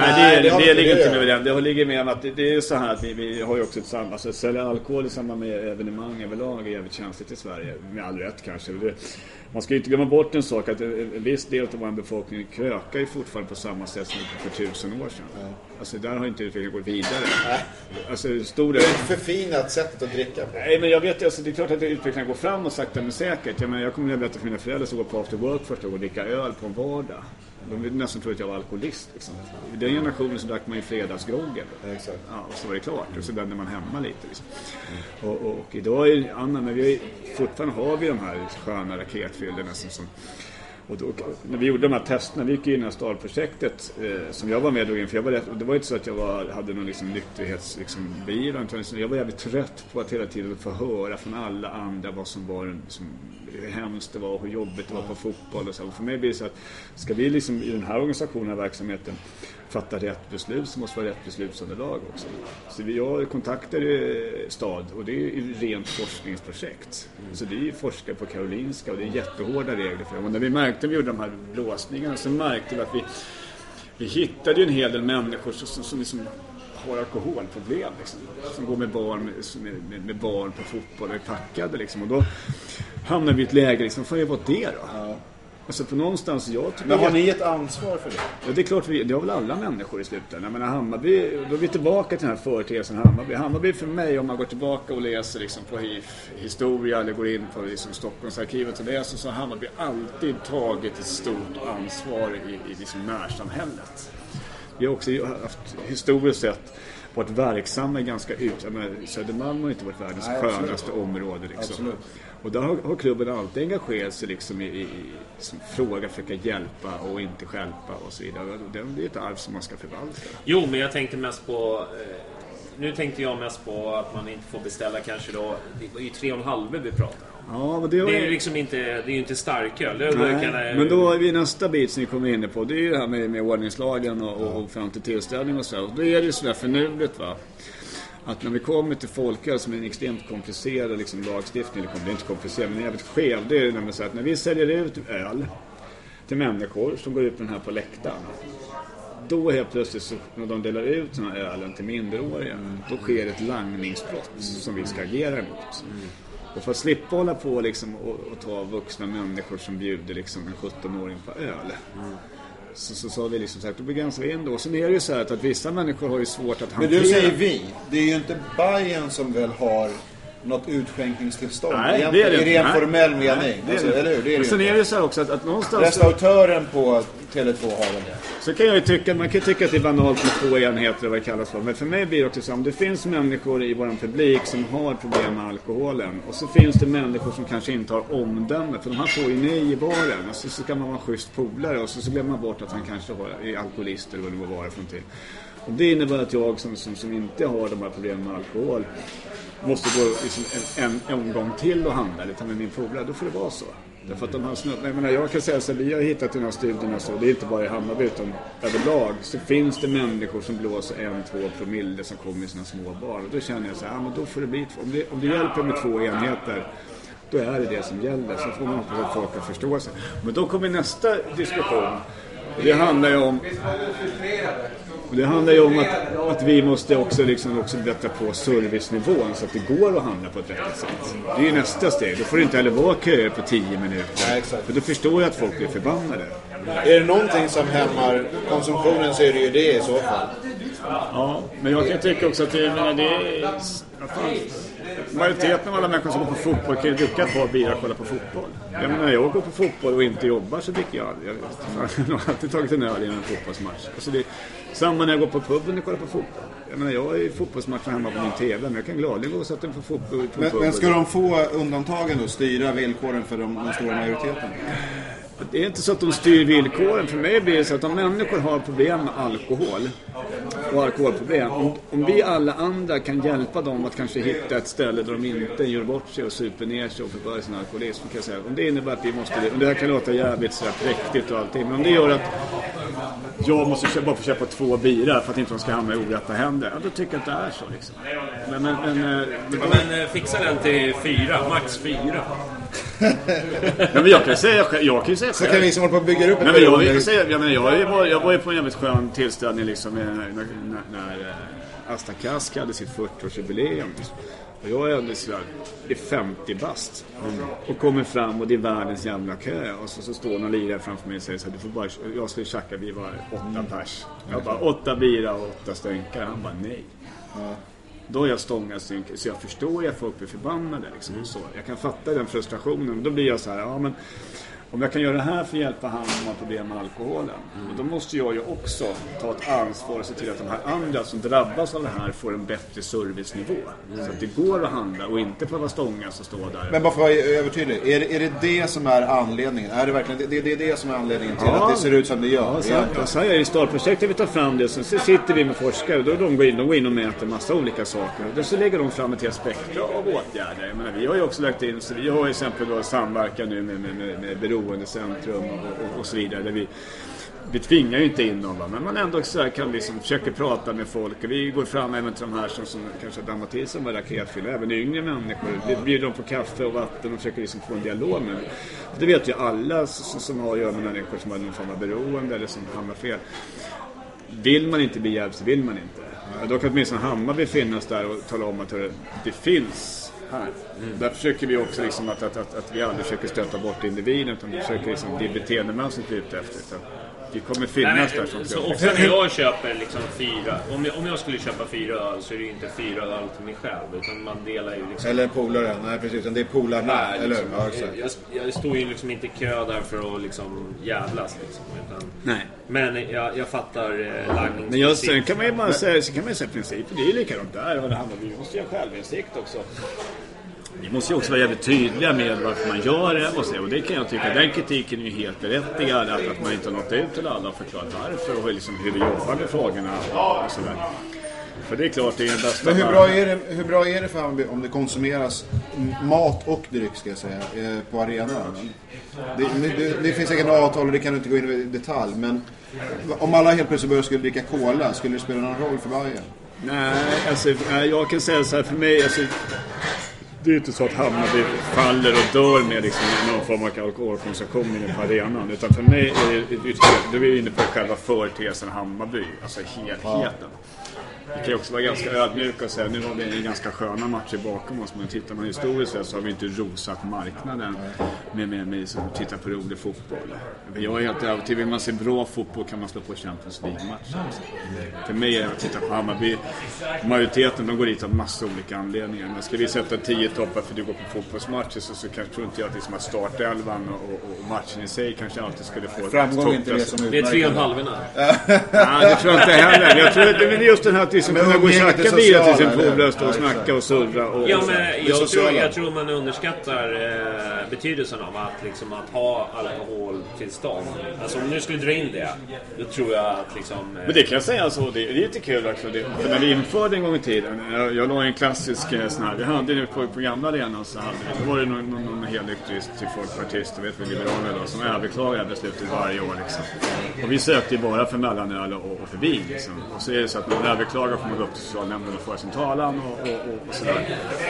Och då kan de bara antingen ge en fullständig rättighet eller ingen rättighet alls. Så vi fick ju alltså efter 5 år eller 3 år kontroll, då får man ju liksom permanenta tillstånd. Det var då jag klippte ur med att nu kan vi bara servera helrör, men det gjorde vi aldrig. Men det vi märkte var ju det att när vi liksom tryckte in alkohol, att vi kunde köpa in på arenan under ordnade former med lite kontroll, så minskade ju liksom raketfyllorna generellt sett. Så jag tror inte på det här att man ska strypa och försvåra, därför att det är mer för bara att folk kommer att sitta på andra ställen. Jag menar, titta runt arenan så är det liksom hur mycket utskänkningstillstånd som helst, där priserna är till hälften. Och det är klart att om vi försvårar och liksom försämra service och allting. Folk kommer inte sluta umgås. Då går man ju på puben så kommer man ännu senare upp till arenan. Så jag tror att det blir tvärtom. Man ska underlätta, men där har vi också en skyldighet. Jag tänkte mest på liksom, hur de gör i Tyskland till exempel. Där det liksom priserna är bättre och det är starkare. Alltså, har de samma problem som oss? Vi är ju ganska lika Tyskland. Samhället är ju helt annorlunda. Ska man veta där kan du börja dricka bier när du är 16 och gå på lokaler. Då ska man veta också det är helt andra förutsättningar. I Sverige har vi någon form av sån här promillefetisch också. Man ska titta på. Jag menar, i Tyskland så serverar öl som ligger mellanöl och folköl. Men det finns mycket som är positivt i Tyskland. Jag har varit nere ett par gånger både privat och via fotbollen. Jag gillar deras resonemang också, där man också särskiljer liksom, till exempel att man tittar på ett derby där nere i Berlin, och då var det så här, då frågade jag efteråt hur det gick, och det satt poliser och allihopa där, och de bara, det gick jättebra. Så jag bara, men vad fasiken, det var ju stökigt och stimmigt och folk åkte ut, och det var ju i min var ganska kaosigt på läktaren. Polisen vet i han bara, men det var alkoholrelaterat. Och dricker de inte alkohol här så dricker de ner i Berlin centrum, så det är ingen skillnad. Så det är inte en fotbollsfråga, det är en alkoholfråga. Och jag gillar det på något sätt också, att man är ganska ärlig med det. Men det här fenomenet beror ju på grund av det här. Så någon dricker bira, här dricker det på det stället. Det spelar ingen roll, så det är en annan frågeställning som ska hanteras utifrån. Men därför man måste vara realistisk. Alltså jag har ju delvis tyst påbrå, så jag har ju varit där ganska många gånger. Och alkohol, speciellt ölen, kulturen, vilket vi inte helt vill, som du säger, vi är ju ganska lika där. Vi har vissa, även om vi kanske tillhör brännvinsbältet ännu mer än vad de gör. Det är en lobby och verksamhet som är jävligt stark. Jag kan ju gilla det som person. Varje gång man fixar en fest, och det kan ju vara en fest där en stadsdel eller en byfest eller vad som helst, då är det ju liksom umpa, nej inte riktigt överallt, men det är någon liksom, band som spelar, och biran flödar och korven grillas, och det är fritt fram för egentligen alla och en var, och det är helt normalt.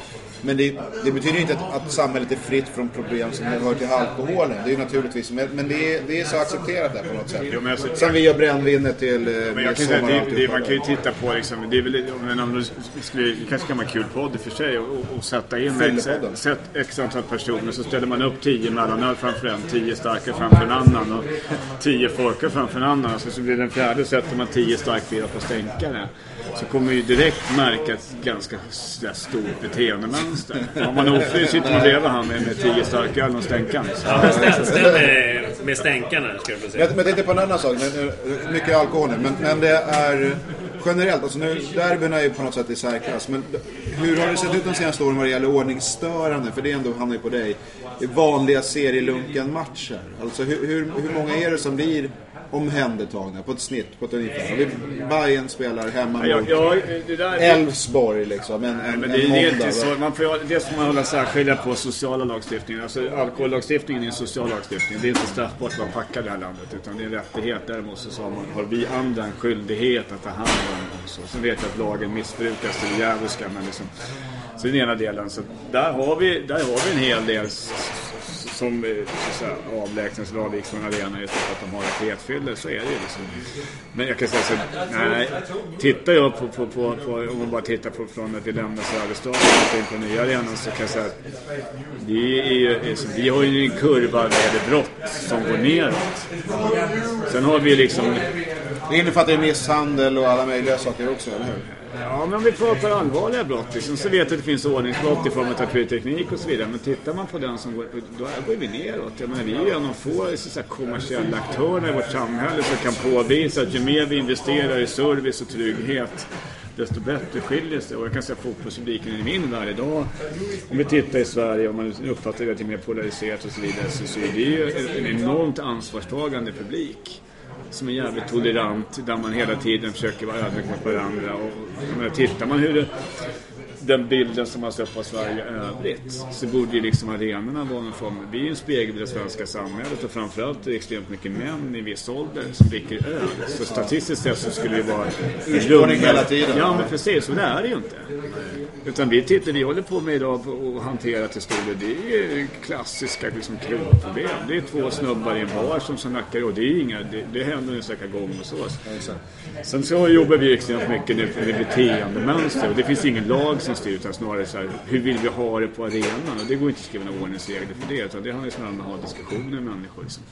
Det måste ju blivit mycket bättre. Jag tänkte på åkte vi till OP och vad det är 90 liksom på 90-talet för ett tag när halva klacken så på baksidan liksom. Måste man se matchen helt utslagna. Jag menar den typen av bilder ser man ju inte längre. Nej, men det går inte ens att jämföra, men jag hittar. Vi ska ju snart flytta och byta kansli och så jag håller på att rensa lite lådor och så. Jag hittade en gammal skön från en sammanställning från Stockholms supporterpolisen från 1995.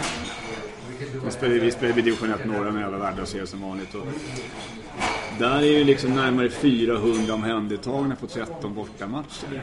På 13 bortamatcher hade man 8 våldsamma upplopp.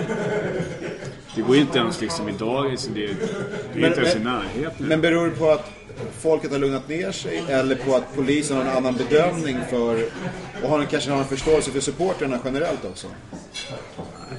Jag önskar att jag kunde säga att det var polisen, men alltså, polismyndigheten idag är en dysfunktionell organisation så att som inte... men en sak som hände där är att när du säger att vi var liran och hela Gärdsgårdsserie och mötte lokala ordningsmakten som har noll erfarenhet av det här, har ju antagligen en annan typ av kanske diskussion med er än vad man har om man åker ner till Göteborg för sjätte gången på några år, eller hur? Men jag tror ju så här att liksom det vore ju jävligt schysst om jag kunde sitta här och säga att det är tack vare mig och min säkerhetsorganisation. Så enkelt är det ju inte, för det handlar ju om liksom, det är vi tillbaka till det här igen, att hitta det här liksom i symbios med varandra. Alltså på 80- och 90-talet, men klackkulturen satt ju fart där på 80-talet och så ser vi ju en del av vår samhällsstruktur, liksom punkvågen kom och allt vad det var för ting. Man ska vara artistisk och sparka sönder papperskorgar som vissa klubbar fortsätter hålla på med. Men där är ändå så idag har man liksom gärna vuxit upp. Och jag tror vi så här, ungefär som med allting annat, att ju fler vi blir, desto mer ansvarstagande tar vi för varandra. Och det är det som är själva effekten. Alltså vill du komma till rätta med saker och ting, då ska du inte bara ha snubbar i 15-25 års ålder som dricker bira, för då blir det skevt. Och då ska man ha som man har idag, ett ganska stort spektra, för man har respekt för sina medmänniskor. Jag tror det är lösningen. För man vore så enkelt att sätta upp en ordningsskylt på väggen och så kör vi. Då hade vi bara tagit till. Så att jag tror det. Alltså jag hävdar att svensk fotbollspublik generellt sett det är extremt ansvarstagande och tittar på i trenderna, och det är lite faktiskt, jag tycker det är fascinerande. Vårt samhällsstruktur i övrigt är mer och mer polariserande, det är mer och mer hårda ord. Men inom fotbollssupporterkulturen är det precis tvärtom. Det är klart att det är oerhört inkluderande. Den man står bredvid på läktaren, man kan ha stått bredvid på den personen i 10, 15, 20, 30, 40 år höll jag på att säga. Men man har ju egentligen ingen aning om den personens bakgrund. Det är inte intressant. Men jag tror också att man gör som människa. Så antingen så kan man välja att se fotbollsläktarna som liksom någon avart där allt ont frodas. Så kan man välja att se det som en mötesplats där liksom man fostrar människor till att liksom någonstans tvingas umgås med varandra. Jag hade en diskussion en gång med en ultraskille, och ultrasbegreppet innefattar, men han tyckte att liksom att hans bild var, han var inte så gammal och mindreårig och så, men hans bild av fotbollen var att det var en jävla massa regler, man fick inte göra någonting, och det var den han hade blivit itutad. Och då var jag tvungen att ställa frågan till dem, men vad exakt menar du med det? För jag menar, på någon annanstans i samhället tyckte jag så får du göra de här sakerna. Han förstod ingenting. Och då sa jag så här, men åker du ut och storhandlar med din mamma och pappa? Jag bara testa och ställde Vika Maxi vid frysdisken och sitta av i bara överkropp och hålla fram en trumma och stå och ladda med den i 90 minuter och så kramar du om människor, så gör det en massa glädjeskrik emellanåt. Ja, det går inte, så jag bara, nej, men det går på fotboll. Så för mig bygger på att mycket av de regler vi har är ju liksom för att så många som möjligt ska kunna samsas där. Sen är det ju så med människan, vi är ju skapta för att bryta mot regler. Jag menar, så fort jag läser en regelföreskrift så börjar jag fundera på, står det så att du får inte, eller så säger jag, men det står ingenting om soptunnor, de får man klättra på. Det står ingenting om, men jag är så fortfarande, jag är 50 och jag tror att majoriteten av människorna är så, för man anser sig själv att jag kan inte göra de här besluten själv. Och har du problem med den där individen så får ni hantera det, och jag tror att det där Det är det som lite grann gör att vi också har den här jävla mognaden då. Att folk tar extremt så mycket ansvar. En annan punkt som vi hade, jag har sett att du har fått svara ganska många på Twitter och Facebook och du får ligga i lite där när det gäller spelschema. Ja. Med all rätt. Med all rätt. Tänk på måndagsmatcher i sommar, eller vad är... Lite för lite helgmatcher. Finns det någon sån här ambition att Hammarby vill ha helgmatcher hemma och att... Ja, alltså det finns en ambition överlag. Alltså vi vill spela på söndagar. Det är jag vet inte vad det är. Det finns väl säkert något bra varför vi gör det. Men vi vill spela på söndagar hemma och borta. Därför jag är den här åsikten nämligen att om man som Hammarby-supporter skriker efter helgmatcher på bortaplan så måste man också någonstans skriva täten och då spelar vi söndag. Det är nog ultimata för vår del och vi har varit ganska unika på många sätt och vis med det. Men i och med att vi också börjar få mer publik på läktarna så börjar folk att titta och en söndag kanske inte är så jävla dumt liksom. Så. Men sen den stora utmaningen det är ju fotbollsspelprogrammet, det kan jag säga. Det finns en regel så här, från den 15 mars till 15 november ska man ha spelbara arena. Men så vet vi också att vi ligger ganska långt norrut. Så man börjar ofta så första helgen i april. Sen kan jag bara konstatera att jag hade tänkt att skriva ut årsnyckeln för det här. Den finns att hämta på förbundets hemsida, den som är som årskalendern som den heter. Den ligger på en hemsida och där finns det precis vilka dagar som är blockade. För det är så, i år har vi till exempel VM, då blockas det i sista helgen i maj och så det blockas fram till juli, där får vi inte spela några matcher. Sen så har vi Champions League, Europa-ligorna som ligger ute då, där blockas det tisdag, onsdag, torsdag, får vi inte spela matcher. Och ska vi spela där ska man helst börja 6:30. Och bor man i Stockholm så vet man att det har match klockan 6:30. Då får man gå på Losek om man ska hinna fram till arenan och vi stänger ute ganska mycket support. Så det är svårt att få ihop spelprogrammet och det gör ju också att man får jävligt tätt matchande mellanåt, vilket jag tycker är kast. Då ska man veta också, det finns det vissa såna här regler som säger att man har rätt med 48 timmars regeln och sånt. Och det är en UEFA-regel. Det är så att svensk fotboll är toppstyrt. FIFA, UEFA, det är liksom som jag ska säga diktatur men nästan till. Och de reglerna är framtagna utifrån europeiska mått. Men så finns det vissa länder som Sverige och för andra länder, Ryssland och sådär som har ganska stora avstånd. När jag spelar fotboll i Belgien så är det inte mer än 1 timme till närmaste bortamatchen. Det är 2 timmar som de måste åka. Och då är det väl lätt att få 48 timmars egen. Men tar man Malmö som ska gå upp till Östersund så det tar de 48 timmar, eller 24 timmar bara att ta sig hem. Så då håller man på att titta varandra, men det är ett problem att få in det i spelordningen. Men jag kan säga vi lyfter jättemycket nu för att vi är inte nöjda någonstans. Sen är nästa bit som gäller som kommer, det är också att de som ska ut i Europa och spela, de spelar tisdag, onsdag, torsdag. Och då har de förtur till helgmatchen. Det är så. Och lösningen på det problemet egentligen, för att vi måste anpassa oss, det är att vi hamnar i den situationen så att vi får den fördelen. Jag tycker att ibland den här diskussionen med att varför får vi ett sånt pissigt program? Men det bygger på att vi inte har presterat på den nivån så vi kan få den fördelen eller hamna den. Man måste förstå det. För när vi är där, och vi kommer komma dit förr eller senare, förhoppningsvis då måste vi också få de här vilodagarna så vi kan prestera i Europa och alltihopa det där. Det handlar ju om det. Det gäller ju en spelartrupp också som man kan byta, som man inte har den här klara startelvan. Det är den ena delen. Men sen kan jag tycka också att men det är lite extremt när man spelar 3 matcher på 7 dagar. Det är ju rätt. Jo, men det är extremt.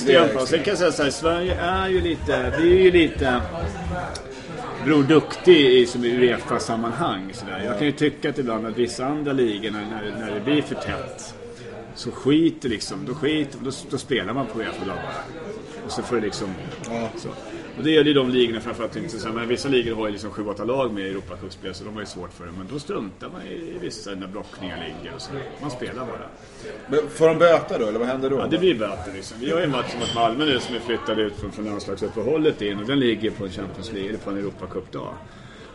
Och den vill man att vi ska börja 6:30, men vi har sagt blankt nej, för vi vill inte flytta matchen överhuvudtaget och så var vi ändå tvungna att flytta in den och trycka in den, liksom få in den i spelprogrammet och för mig blir det att det vad är den böten på? Det vet jag inte. Det för det är inte så att Championship i England spelar väl notoriskt liksom, när det egentligen inte ska spelas men de typ Organisationen, den har så mycket cash, de skiter i det. Ja, men jag vet inte vad summan är. Jag vet att det blir någon form av bötesförläggande. Det hamnar inte på oss, det hamnar på ligaorganisationen. Ja, men alltså, jag har sagt att vi kan inte hålla på. Alltså, det är illa nog att vi spelar så tätt som vi gör. Vi skulle också börja spela matcherna 6:30. Liksom. Det är som att döda publiken. Ja, alltså jag tar gärna diskussioner i sociala medier om viktigare saker än det här. Utan då måste vi också kunna säga nej och säga nej, men det är inte okej någonstans.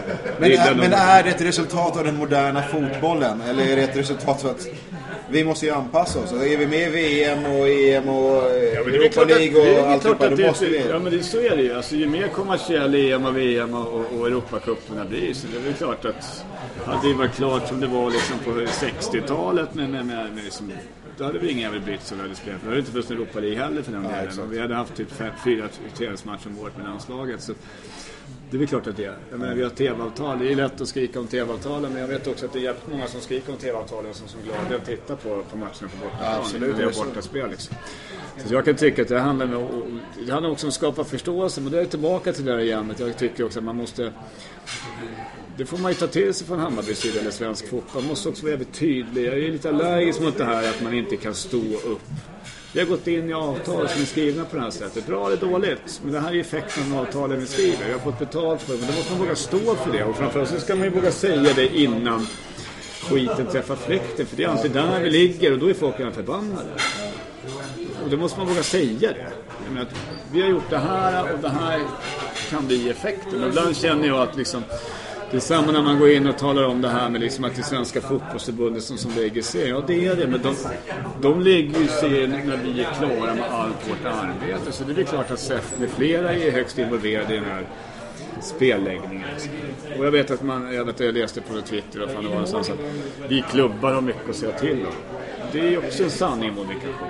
Det är klart att det är tävlingskommittén som fastställer spelprogrammet, men det gör de med alla andra liksom parametrar inne. Ja, men jag kan säga så här, de lägger fram spelprogrammet loss och när jag säger så här, när vi spelar samma, de bara, men det blir måndag säger till. Så säger de det. Då är det så. Ja, och så får vi processa och överklaga och det finns ju knep för att komma runt det där också. Men just nu har det blivit just för att vi ska inte ut i Europa och då får vi måndagsmatcher. Det är det som är den stora just nu. Men det blir lite sjukt för mig då som är kanske inte insatt i alla aspekter med Europacuper och så vidare. Men ena veckan så har vi 3 matcher. Väldigt tajt schema och sen nästa vecka så har vi bara en. Alltså det blir ju... Varför man inte kan liksom flytta... Alltså en dags extra vila hade ju gjort ganska mycket mot Häcken till exempel. Hade han varit en tv-sändning hade jag tagit fram hela liksom så. Men alltså det är ju så här, man kan bort också. Det är lätt att man gärna tittar liksom på det egna laget.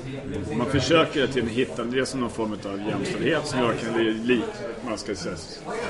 Alla ska ta lite skit per skalle. Jag kan ju tycka att vi har fått mycket i hard work, men det är någon sak.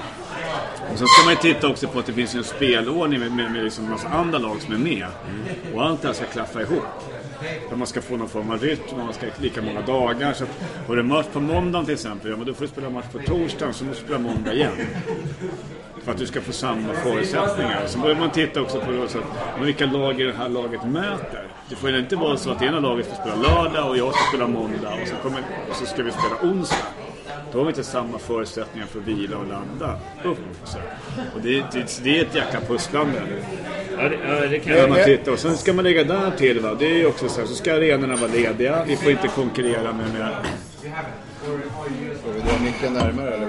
Nej. Okay. Så ska vi konkurrera liksom med arenabokningar och så vidare. Och det blir jättemycket som ska vägas in. Men ja, någon gång kanske ska vara kod 5038 då som vi sätter oss ner. Men jag tror att det är jäkligt viktigt också att vara tydlig med vilka förutsättningar som gäller. Och nu är det inte som jag skrev där. Det är Twitter, det är inget bra forum för att redogöra för att man lägger ett spelprogram. Men sen finns det en massa andra aspekter. Men vad hindrar er att gå ut på officiella då? Och bara lägga ut en text om att Hammarbys inställning är den här, så här vi är en del av en större gemenskap och hej och hå, eller... Så finns det ju andra aspekter här som jag kan tycka lite grann också. Så jag vill så här, det sa man ju liksom med jag är en polismyndighet som inte vill att Hammarby ska komma på helger för mycket resande och det finns en supporterfientlighet, vilket jag också är jävligt förvånad över. För att tittar jag på våra bortamatcher så 99 av 100 så funkar det jävligt bra. Jo, men det handlar väl mer också om att lokala laget inte vill att Bayern ska komma med 500-1500 pers och stötta sitt lag, eller hur? Det finns en poäng i det. Det måste ju vara en taktikgrej på det. Det är ju inte så mycket jag hör, utan jag hör mycket. Det kan vara att de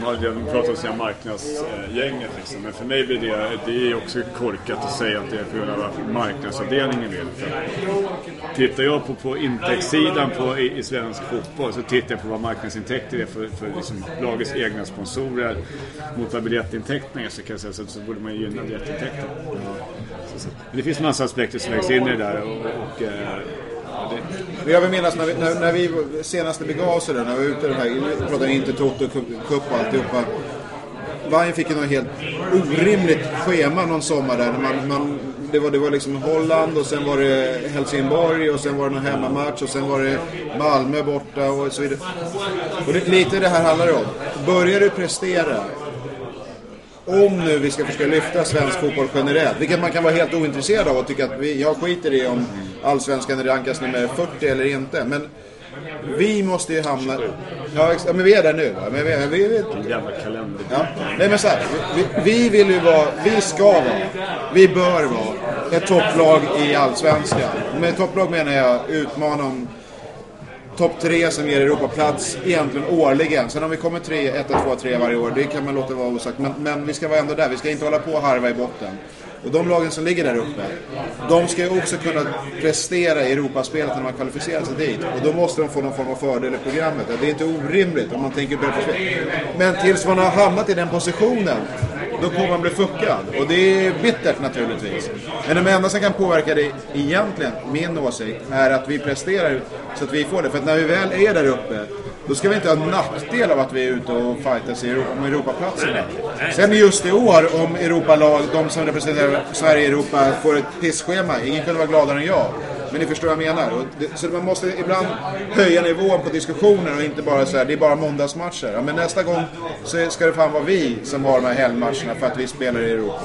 Alltså, jag tror ju också att man, jag är tillbaka till med självinsikten. Man måste också...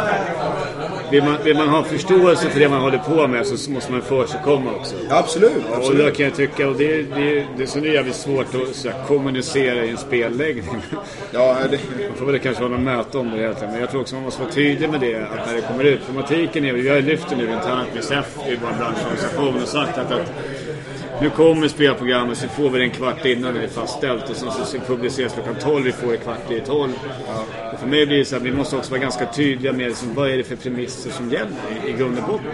Det går in i här, men har vi skrivit ett tv-avtal som säger att vi ska ha så många matcher på söndagen, så många på lördagen och på fredagen, vad fan det är för någonting. Och vi har svenska spelavtal och vi har polisen som tycker det, vi har UEFA-dagar. Då måste man kunna sätta ihop det och ta att han är. Det här är det vi har att ta hänsyn till. Sen så kommer en massa andra aspekter. Det är ju mycket arenorna är uppbokade och spelbara och allt vad det är för någonting. Men du snackar om söndagar. För det var inte så länge sedan som Bayern föredrog att spela hemma på måndagar. För att det var bättre för sponsorer och så vidare, eller hur? Ja. Men har det svängt, eller är det din uppfattning? Det har att göra med att vi... satt och tittade på ekonomin helt enkelt. Eller ibland är det jävligt lätt att det blir man måste våga ifrågasätta det man gör, för ibland blir det också jäkligt lätt att man drar sig liksom med det som är bekvämt. Och det var alltid så här, ja, men vi ska, det är som jag krigade för att få in derbyna på söndagar till exempel. Och alla sa, det går inte, det blir för mycket kravaller och det kommer inte komma några sponsorer och så. Och då blir jag så här, vad bygger man det på? Jag har hört den klyschan av samma skäl som inför ett Star-projekt. Jag har hört så mycket om ungdomsfyllan. Men jag kan konstatera att ungdomsfyllan är inte så utbredd på arenan. Jag kan konstatera liksom att vi har en nedgående trend vad gäller liksom raketfyllor på arenan också. Så att jag hör någonting här borta som är helt annorlunda. Och det är samma med det här att sponsorerna vill inte ha. Men beror det på att man är van som sponsor att det är match på måndagar? Eller beror det på att vi har så många som representerar? Det har vi inte där. Och sponsorerna tycker det är ganska schysst idag. Jag menar, vi har ju fullt på många av våra söndagar. Så för mig blir det så här, är det en uppfattad bild? Det är en gammal sanning som egentligen bygger den på. Ja, för tittar jag på intäktsmässigt så är publiken jäkligt stor del av våra intäkter. Och då blir det, om jag har, som på gamla arenan, om jag har 350 sponsorer som käkar sponsorplåtar, eller så har jag 10 000 människor som käkar vanliga biljetter, då måste jag ändå börja ställa mig frågan, vem är jag ska vilka? Och kan jag få de här sponsorerna att komma på söndagen ändå? Så jag tror att man måste börja våga försätta. Fan, nu kommer en jävligt mycket sköna människor här, säger lokalen. Grönt och vitt. Det är bajare. Ordning och reda. Man kan konstatera att derbysegrandet och derbyfirandet har inte slutat. Man fortsätter hela valborgsnatten. Jag funderar på om vi skulle ta en liten break och fylla på öl och... Men hur länge ska vi hålla på? Vi är världsrekord. Ja, världsrekordet är... Men vi ska prata lite polis, tänker jag. Polis. Men då behöver jag fylla på öl och så. En runda till. Det blir påfyllningen eller? Det kommer. Kan man ge sig fan på så fort Rick med då blir det alkoholförbud vid podden. 3-2 Törrebro, du säger det. Han sa no more. Jag ser han står där och skvilpar mera via. Igmon Aneke där. Men du... 93 minuten. Okej. Ja, förlåt. Ja, nu ska vi prata... Nu när vi pratar spelschema ska vi prata polis. Det gillar jag måste flika in, vem är det som bestämmer av er två egentligen? Jag är bara gäst.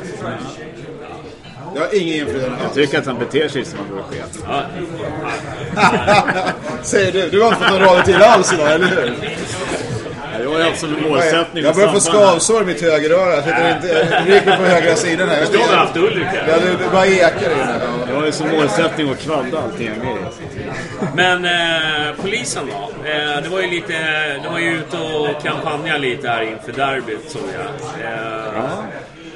Det var någon krönika som släpptes igenom och man kände bara så här shit, vilka jävla beställningsjobb avsnuten att prata om kostnader. Vi har ju varit där förut. Tycker jag lugnar ner sig ändå de här när man bara tittar på kostnader. Ja, alltså det är och nej kan man säga. Det är ju så här, det är ju ingen hemlighet att polismyndigheten har ju genomgått någon form av organisation som de inte riktigt har landat i, och det kommer nog dröja många år till. Och jag läste deras kostnader och jag vet inte hur många, om det är mindre än 1%, inte ens det är totala, det är nog promille av deras totala budget som de lägger på fotboll. Jag har en massa reflektioner över det här, men dels nu är det en journalist som har skrivit det, så att man vet inte riktigt vad själva liksom ursprungsdiskussionen handlade om vad det gäller budskap från början. Men jag kan konstatera så här att den här fotbollsmatchen som vi la, derbyt, den lades för 10 veckor sedan, 12 veckor sedan minst. Och att då hävda att man har 600 000 i övertidsuttag. Antingen så är det polisbrist i landet, eller så borde de som gör planeringen göra schemaläggningar. För mig kan du inte schemalägga in så slipper du övertid, som det framställs i artikeln att man inte får plocka in det. Det är ju knappast liksom Djurgården eller Hammarbys fel att polismyndigheten är för få. Eller vad de nu har för ursäkter för det. Och det de pratar om, det här med ansvarsförskjutning och så vidare, så kan jag säga så här att vi får den definitivt. För att redan idag så står vi på egna ben utifrån ordningslagen och offentliga tillställningar. Det är ingenting att diskutera. De har pratat ansvarsförskjutning med oss. Vi har ställt frågan vad det egentligen innebär i praktiken. Jag förstår att myndigheten kanske på många sätt och vis har lite svårt att det kommer krav uppe för att man ska minska med 50% uttaget på fotbollsmatcher. Rätt eller fel? Jag kan tycka att det finns inga hinder med att plocka bort 100 poliser på rekommendering. Därför att jag tror inte att vi har inte de problemställningarna eller utmaningarna i frågan som ser ut idag. Så jag kan tycka att det är bara att ta bort 100 poliser, så blir det mer effektivt. Men den här artikeln bygger ju lite på resonemanget att om alla bara betedde sig normalt på en fotbollsmatch så skulle vi inte behöva några poliser alls. Så varför beter sig folk som de gör? Och det är ju så här enklaste och löjligaste argumentationen. Det kan man ju säga om allting i hela samhället. Att om alla bara gick omkring och kramade varandra så behöver vi inga poliser överhuvudtaget. Men frågan är, om vi inte hade haft poliser på matchen igår till exempel, hur hade det slutat då? Jo, men alltså det här glömmer man lätt bort. Alltså att någonstans är det så här, vi lever i en demokrati. Där det finns lagar och förordningar för hur man får verka och hur man får jobba.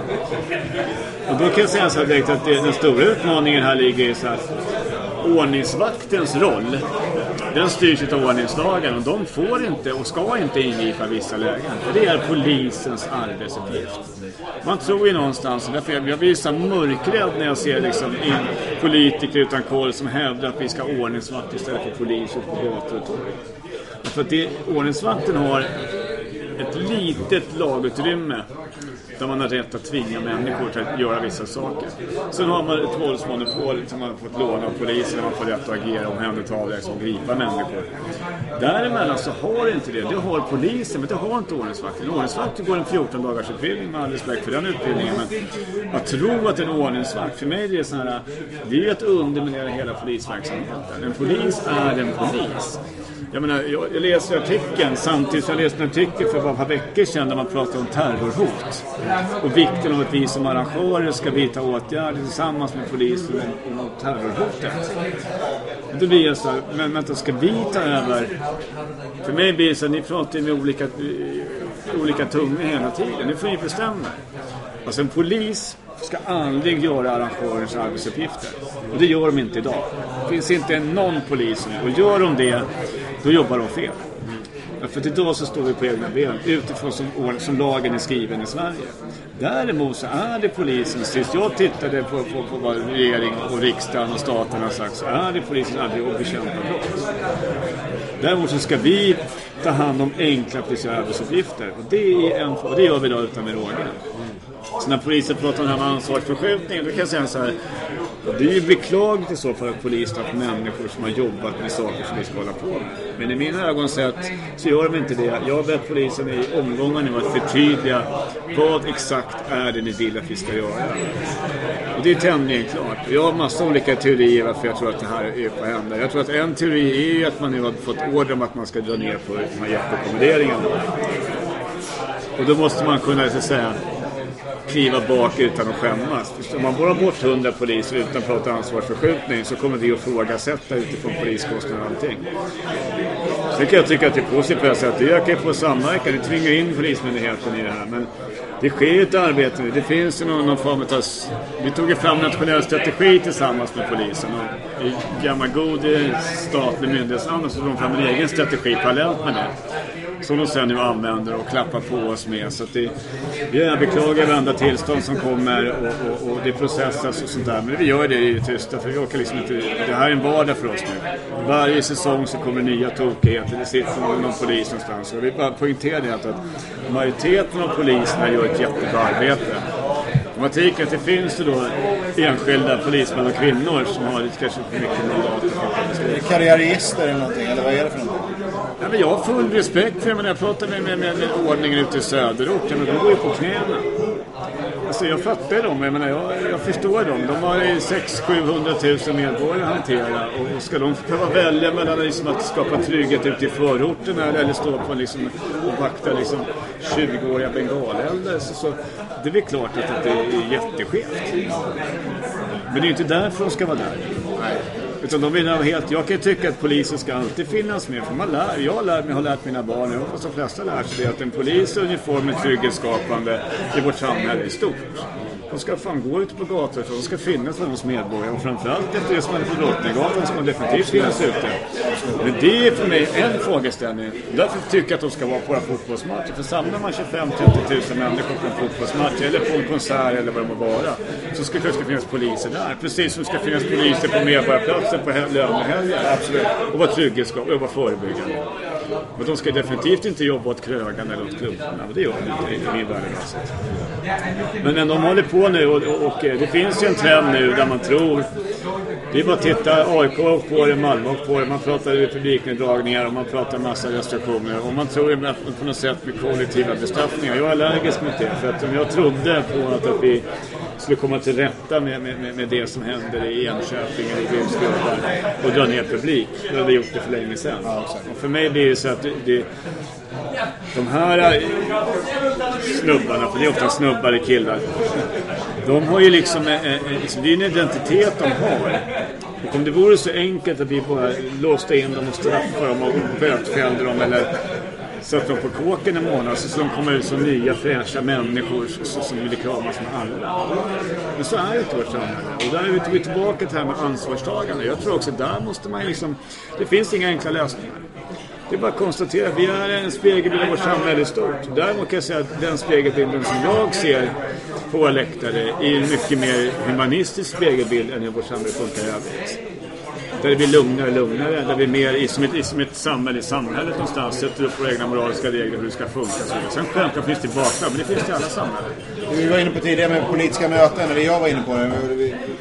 Men det är helt konfliktfritt när vissa politiska grupperingar möts heller. Alltså det här fenomenet med företrädesvis män i grupp som har en åsikt om någonting som skiljer sig från en annan grupp, men då kommer det bli konflikt. Det har ju funnits i alla tider och det kommer man inte komma tror jag också man måste titta på. Det räcker inte att sjunga We Shall Overcome, eller hur? Men man tittar också på polismyndigheten i så ser så att nu är vi inne på helt annan större fråga, men alltså hela samhällsstrukturen blir jäkligt skev när man förväntar sig att polisen ska vara lösning till alla problem.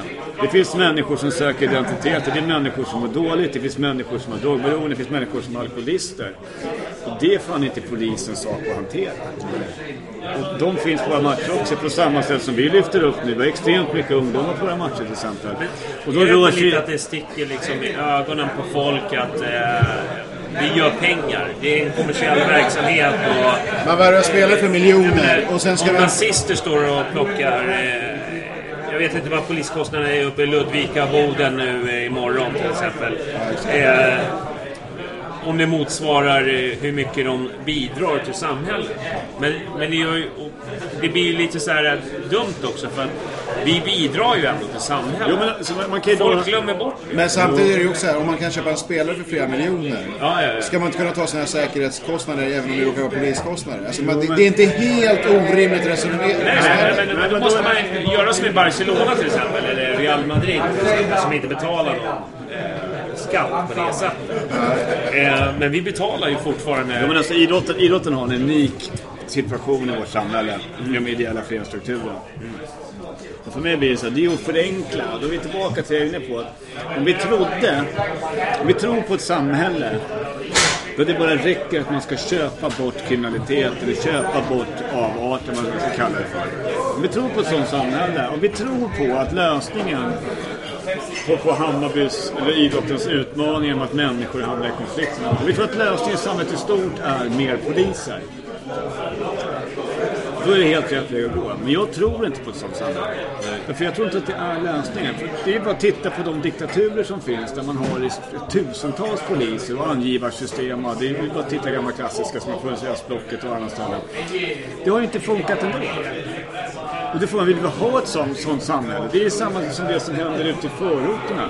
Då säger man så här, vad gör polisen? Men vad fan, polisen är de enda jäklarna som är där. Vad gör sociala myndigheter? Vad gör fältassistenter? Vad gör alla de här andra mjuka värdena som jag känner? Det är där vi måste komma in. Det är samma för fotbollsmatcher. Vi har idag, när Hammarby spelar fotboll så är det Sveriges största fritidsgård. Sveriges största fritidsgård. Vi har uppfattat i omgångar sagt att kom till oss, vi släpper in er till fältare och socialarbetare och allting. Ni behöver inte jobba på våra matcher för vi har personal där. Men det är ett förstoringsglas om hur södra förorter fungerar, hur ungdomar umgås med varandra. Då är det så förnuvligt att varje stadsdelsförvaltning äger sin egna beslut och fältare jobbar inte på helger. Så de är aldrig där? Och då har vi fått in en massa eldsjälar som kryper sin fritid på sidan. Så många andra som jobbar med Hammarby just nu. Som har en drivkraft runt här. Och då blir det så att lösningen är ju inte att polisen ska trycka in mer poliser eller att vi ska betala för poliser. För problemet försvinner ju. Problemet är ju större än så. Vi har 15 matcher, i bästa fall 18 matcher på hemmaplan per år.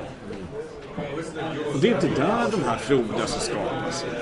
Det är någon annan sak. För det vore ju så enkelt att människor blev helt hjärndöda och gick på fotboll. Då skulle vi bara lägga ner. Men det där är ändå intressant för att är det så att de som har problem eller som skapar problem på fotbollsmatcher också skapar problem generellt annars i tillvaro.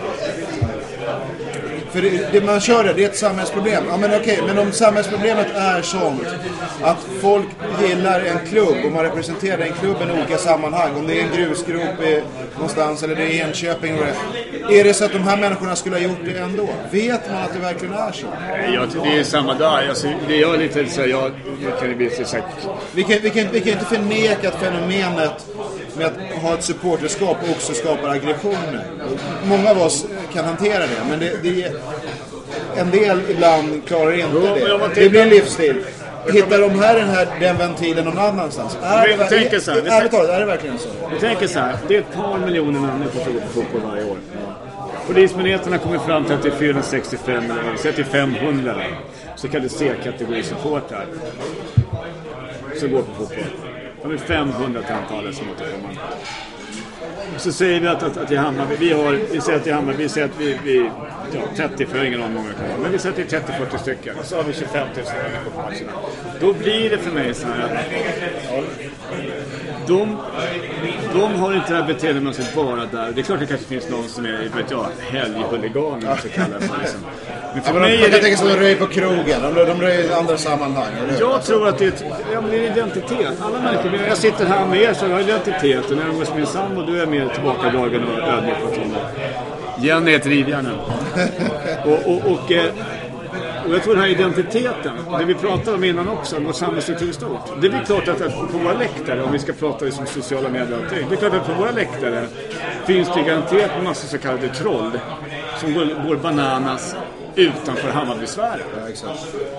Och tvärtom också. Och jag tror det är det här man måste titta. Det finns ingen enkel bild, man måste titta utifrån individen. Och min målsättning att jobba med frågan är att förenkla sätt, ja visst, om vi skulle kunna köpa in poliser och det skulle vara lösningen på någonting. Om man nu tror på att människor, bara för att man degar, börjar sköta sig bättre. Då kan man börja dra det ännu längre och säga så här, då ska vi betala för allt. Då ska man inte ha ordningsvakter på den här krogen, utan då ska man ha polis och så ska krögen tala om att den här ölen, så 20 spänn den här bilen, det går till den polisen här utanför. Så sköt dig. Det vet jag på, så funkar det inte. Så det är för mig att förenkla det hela, utan det är en massa andra aspekter som ska vägas in. Men jag tror att det viktigaste är liksom att alla blir tillsammans. Därför är jag allergisk mot de här kollektiva bestraffningarna. För att det är så här, om det ska ha ordning och reda i ett samhälle ska fungera stort. För mig, lagar och regler, det är bara ett ramverk som man använder vid behov. Alla vi bryter mot massa lagar och regler varje dag. Du vaknar inte upp på morgonen och tänker vilken regel som gäller här. Utan du tänjer lite här och tänjer lite där. Men det kollektiva beslutar vad som är rätt och fel. Då är ett beteendemönster här. Och det tror jag det man ska bygga och jobba vidare på. Då måste man ju titta på vad polisen lägger resurser på. Jag kan ju titta till exempel på support- och evenemangspoliser som man har lyft fram. Du ett par år från polisens sida har sagt att det här är liksom det ultimata. Det här är en av grejerna. Det tyckte man till för några veckor sedan. I Hammarby har vi ingen evenemangspolis längre. Den tjänsten, han jobbar på sjöpolisen. Så polisen har ju skurit ner. Och supporterpolisen, alltså det finns ingen evenemangspolis överhuvudtaget. Det finns en supporterpolis kvar som ska jobba långsiktigt mot destruktiva miljöer. Samtidigt som man väljer att behålla de här fulla resurserna på derbyna. Och för mig blir det så här, vill ni inte fortsätta betala för de här enorma resurserna borta, så måste ni samverka med oss i klubben och kanske lägga energi och pengar på det här. Därför att om vi kan få människor att hitta ett andrum och identifiera dem på fotbollsmatchen, så kanske vi också kan nå med övriga samhället. Och då är det enorma samhällsbesparingar. Så för mig är det så att det är direkt tjänstefel att diskutera liksom att det här matchen, de här kronorna, de har inte förstått vad man jobbar med som polis. Men kan man inte komma över, alltså fotbollen hade ju inte existerat om det var en minusaffär för staten. Alltså det hade ju upplöst sig själv. Förstår vad jag menar? Ja, över tid, absolut. Det var en minusaffär för staten, hade bara förbjudit fotboll. Jo, men alltså, man kan ju sitta här och dra massa jävla klyschor om det här. Men det är som att säga så här, okej, ska vi straffa alla bilister för att folk är påtända och utan körkort? Ska vi straffa de som går och handlar på ICA Max för att folk snattar på ICA Max? Alltså för mig blir det så här.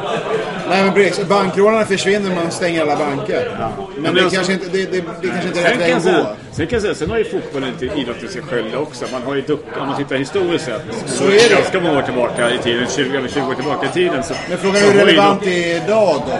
Nej, men vi jobbar ju mot den uppfattade bilden också. Ja. Men för mig är det fortfarande så. Det är en försvinnande liten del av vår totala publik.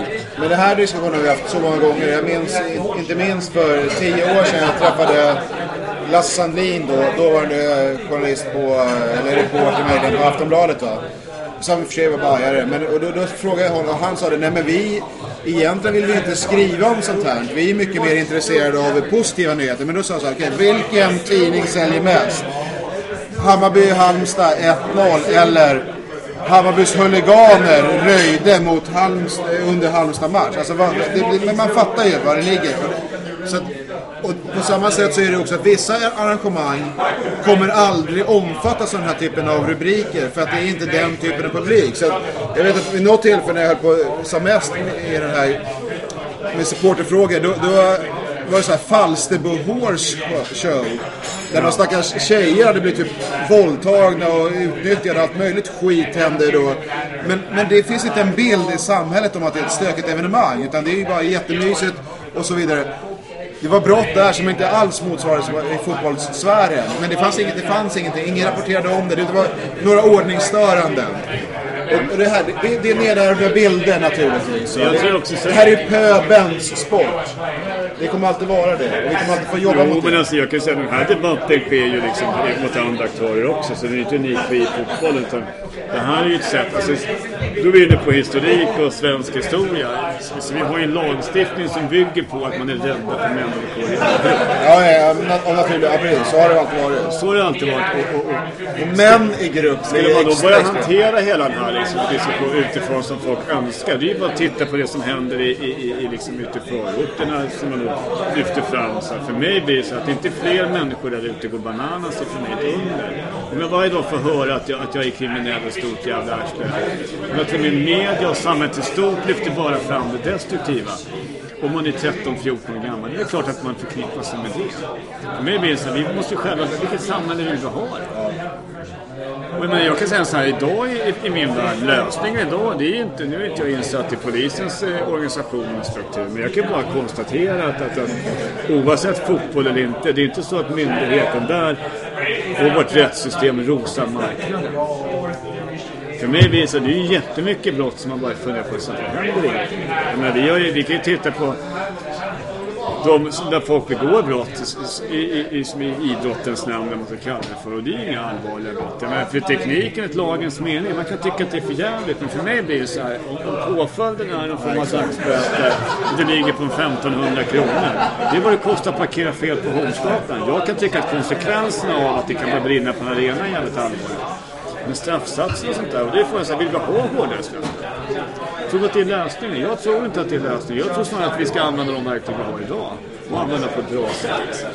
Och då räcker det inte bara med polismyndigheter, utan då är det en massa andra myndigheter som idag är totalt vilseleder i frågan.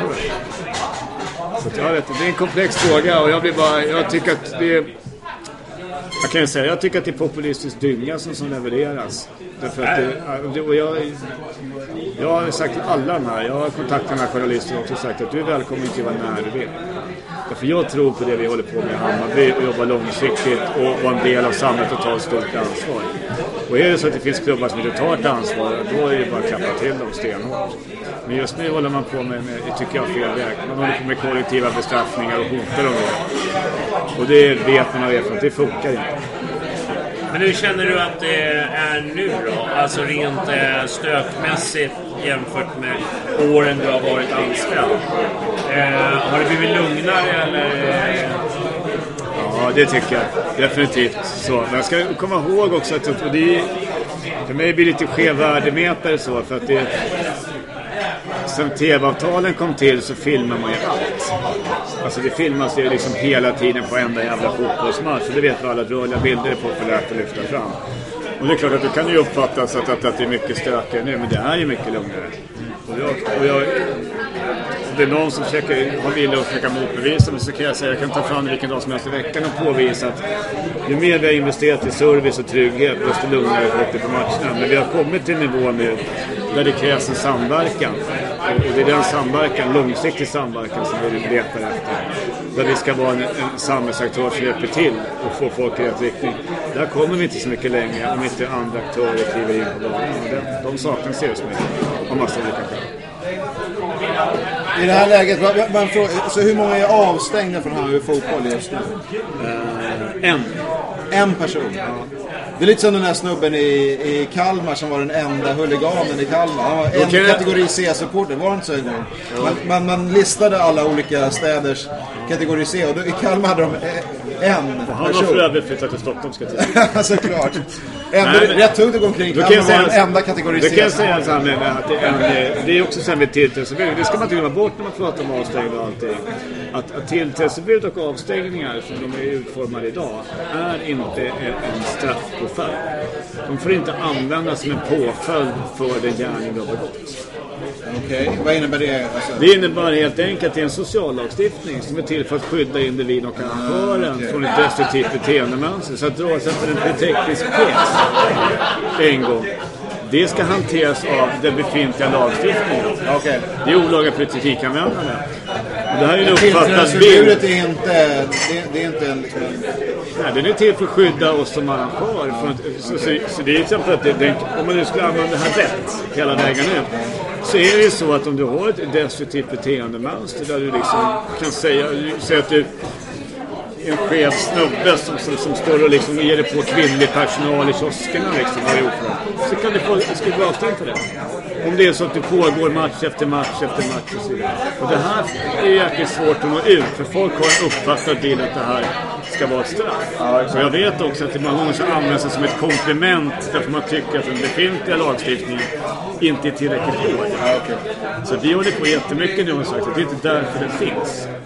Men vi har ju en kvinnlig supporter som blev avstängd för Djurgården förra året. Och där gick jag in direkt och jag var uppe vittna i rätten och allting. Hon ska inte vara avstängd. Inte för den händelsen. Det finns liksom det finns en utredning som ska pågå. Det finns en polis och det finns åklagare som ska hantera det. Men hon har inte följt under skranken för att vara avstängd. Inte som jag läser lagstiftningen. Och det där är jättesvårt att få ut till gemene man. För hon tycker att det är klart att hon ska ha ett straff. Ja, det är sant. Om hon är skyldig för det som påstås. Hon ska inte vara avstängd. Däremot om hon hade gjort det här 5 gånger i följd eller 2 gånger, 3 gånger, pågår med beteendemönster. Måste bara bryta det. Du har berättigat för det. Och det bygger också på att jag som arrangör ska se till att ha en dialog med den här människan och vara ett stöd. För jag är inte ute för straff. Och det här är...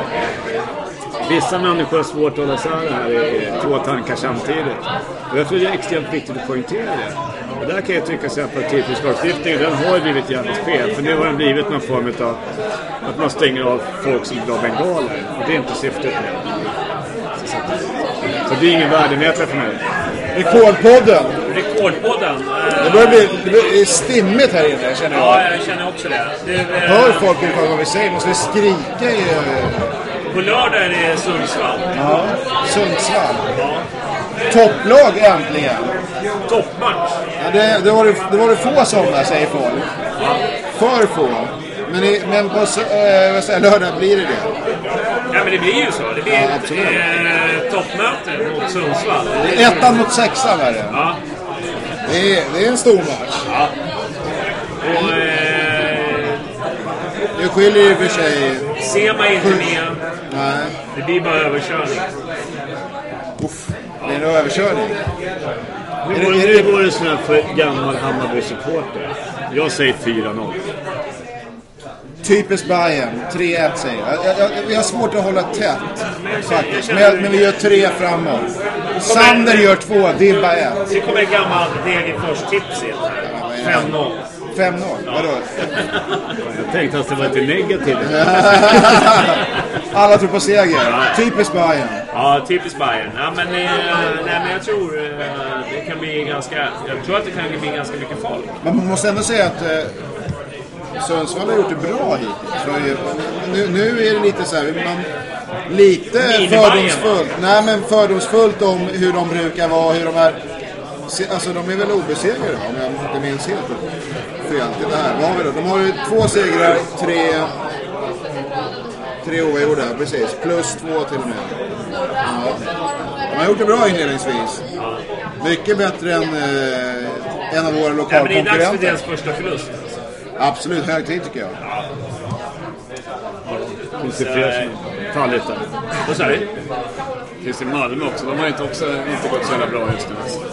Nej, Jag vill bara så här, som det är en slutkläm antar jag nu. Det finns en intressant artikel på Fotbollskanalen om statistikbloggen, tror jag den kallas för. Den är intressant om man går in och läser. Jag vill inte fördjupa mig i det, men bara vilka lag är med utmanar och så vidare i långa loppet. Och vad säger inledningen om hur många poäng man bör ha för att vara med och så vidare. Gå in och titta på den. Den är intressant alltså. Jag tror att den lades upp vid 10-rycket igår kväll. Så låter det vara så länge. Och en vän till mig som jobbar... Nej, jag vet, nu kommer den här. Jag vill inte, men okej. Han jobbar inom Försvarsmakten, va? Han är analytiker och sitter och analyserar sina, du vet, hot mot Svea rike. Alla jinxare kan logga ur. Så vi andra lyssnar. Han har suttit, han verkar inte så mycket göra på sig. Han sitter här med så här multirotorer på Försvarsmakten. De har lagt in statistik liksom, på allt, alltså, och spelare och allting.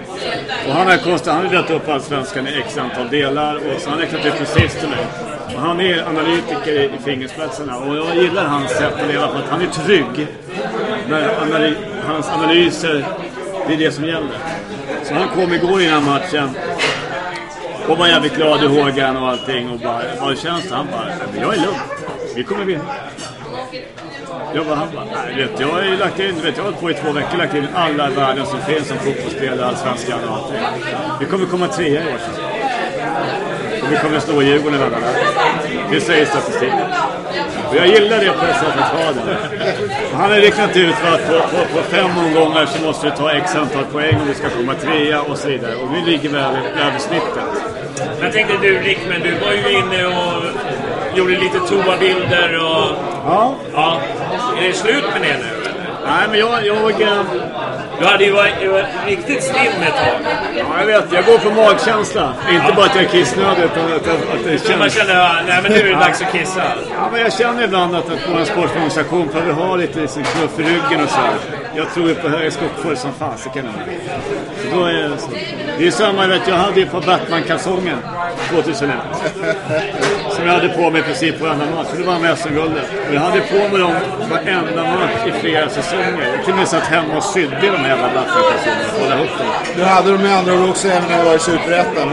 Nej, de kraschade ihop och efter det så åkte vi ut. Så det är fortfarande så här. Jag tror att det hade en spänn för varenda så här historien då. Men du får ju ta till sådana metoder lite grann. Jag måste göra det, för jag sätter skulden på mig själv annars. Det blir en max-jinx. Alltså, nu alla ska in med skrockfulla grejerna. Faktiskt är det så att de som står framför oss, vi har inte sett dem på ett par matcher, men är några killar som reser långväga ifrån till Bayerns hemmamatcher oftast. Och de kommer få tufft nu. Är de Leksand, eller? Nej, de är söderöver är de faktiskt. Men hur som helst.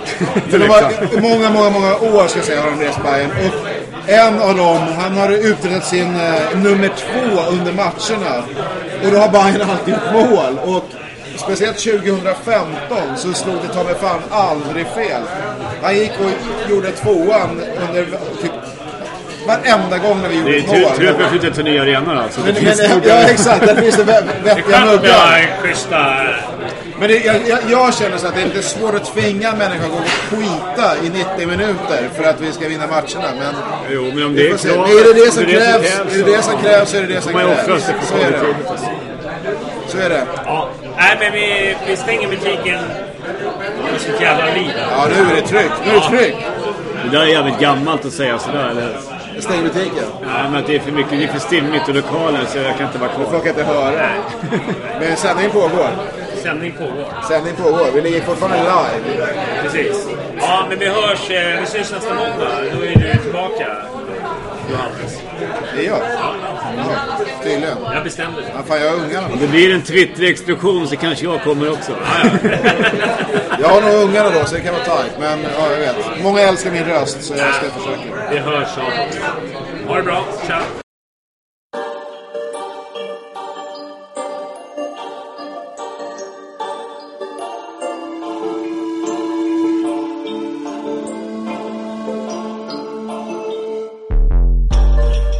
To me, little street nigga on the south side, yeah.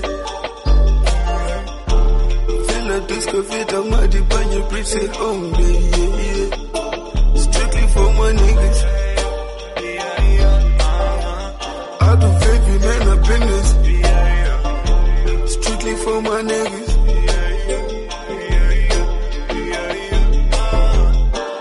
Bitte hab och gato för man passar sig för det finns på varenda hand. Om livet är inte passar det finns ingen hjälp att få så det en band. Amen. Jag gör det för min city, baby, jag tror I'm in love. Jag gör det halv av varje liten street nigga som försöker get out of the mud. Strictly for my niggas. Alla för en och en för alla. Tillsammans med varandra i Valhalla.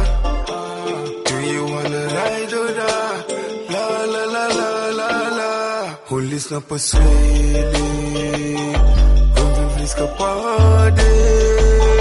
Hon vill poppa Mali. Hon vill vara med Madi. Som jag kan Swahili. Men jag kan Mandinka. Jag lever nära Shara.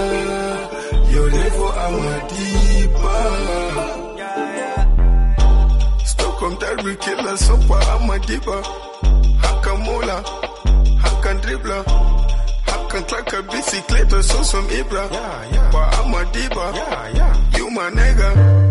Yippie yippie yeah, yippie yippie yo. Vi har chillat kant sedan vi var små. Du tog dig från din kant och du gjorde mål. Tog dig från din gård in i Tele2. Hamma, hamma, hamma, hamma, hamma be. Hamma, hamma, hamma, hamma, hamma be. Nacka på Amadiba och Kennedy. Hamma, hamma, hamma, hamma, hamma be.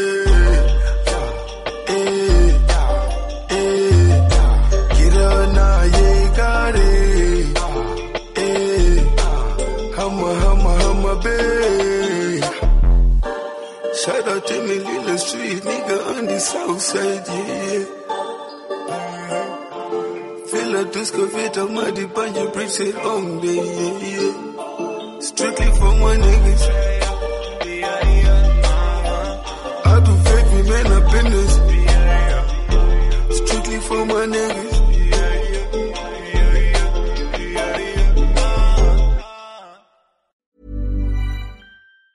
Mom deserves the best, and there's no better place to shop for Mother's Day than Whole Foods Market. They're your destination for unbeatable savings, from premium gifts to show-stopping flowers and irresistible desserts. Start by saving 33% with Prime on all body care and candles. Then get a 15-stem bunch of tulips for just $9.99 each with Prime. Round out Mom's menu with festive rosé, irresistible berry chantilly cake, and more special treats. Come celebrate Mother's Day at Whole Foods Market. When you make decisions for your company, you look for the no-brainers. And if you have a lot of mailing to do, Stamps.com is the ultimate no-brainer. It streamlines your processes to make your business more efficient, which makes you less busy. Mail checks, invoices, legal documents, and everything you need to keep your business running with Stamps.com. Seamlessly connect with every major marketplace and shopping cart. Schedule package pickups and see your cheapest and fastest shipping options from different carriers, with rates up to 89% off USPS and UPS rates. And with the Stamps.com mobile app, you can take care of mailing and shipping wherever you are. Make the same no-brainer decision as over 1 million other businesses with Stamps.com. Sign up with code PROGRAM for a 4-week trial, plus free postage and a free digital scale. No long-term commitments or contracts. That's Stamps.com. Code PROGRAM.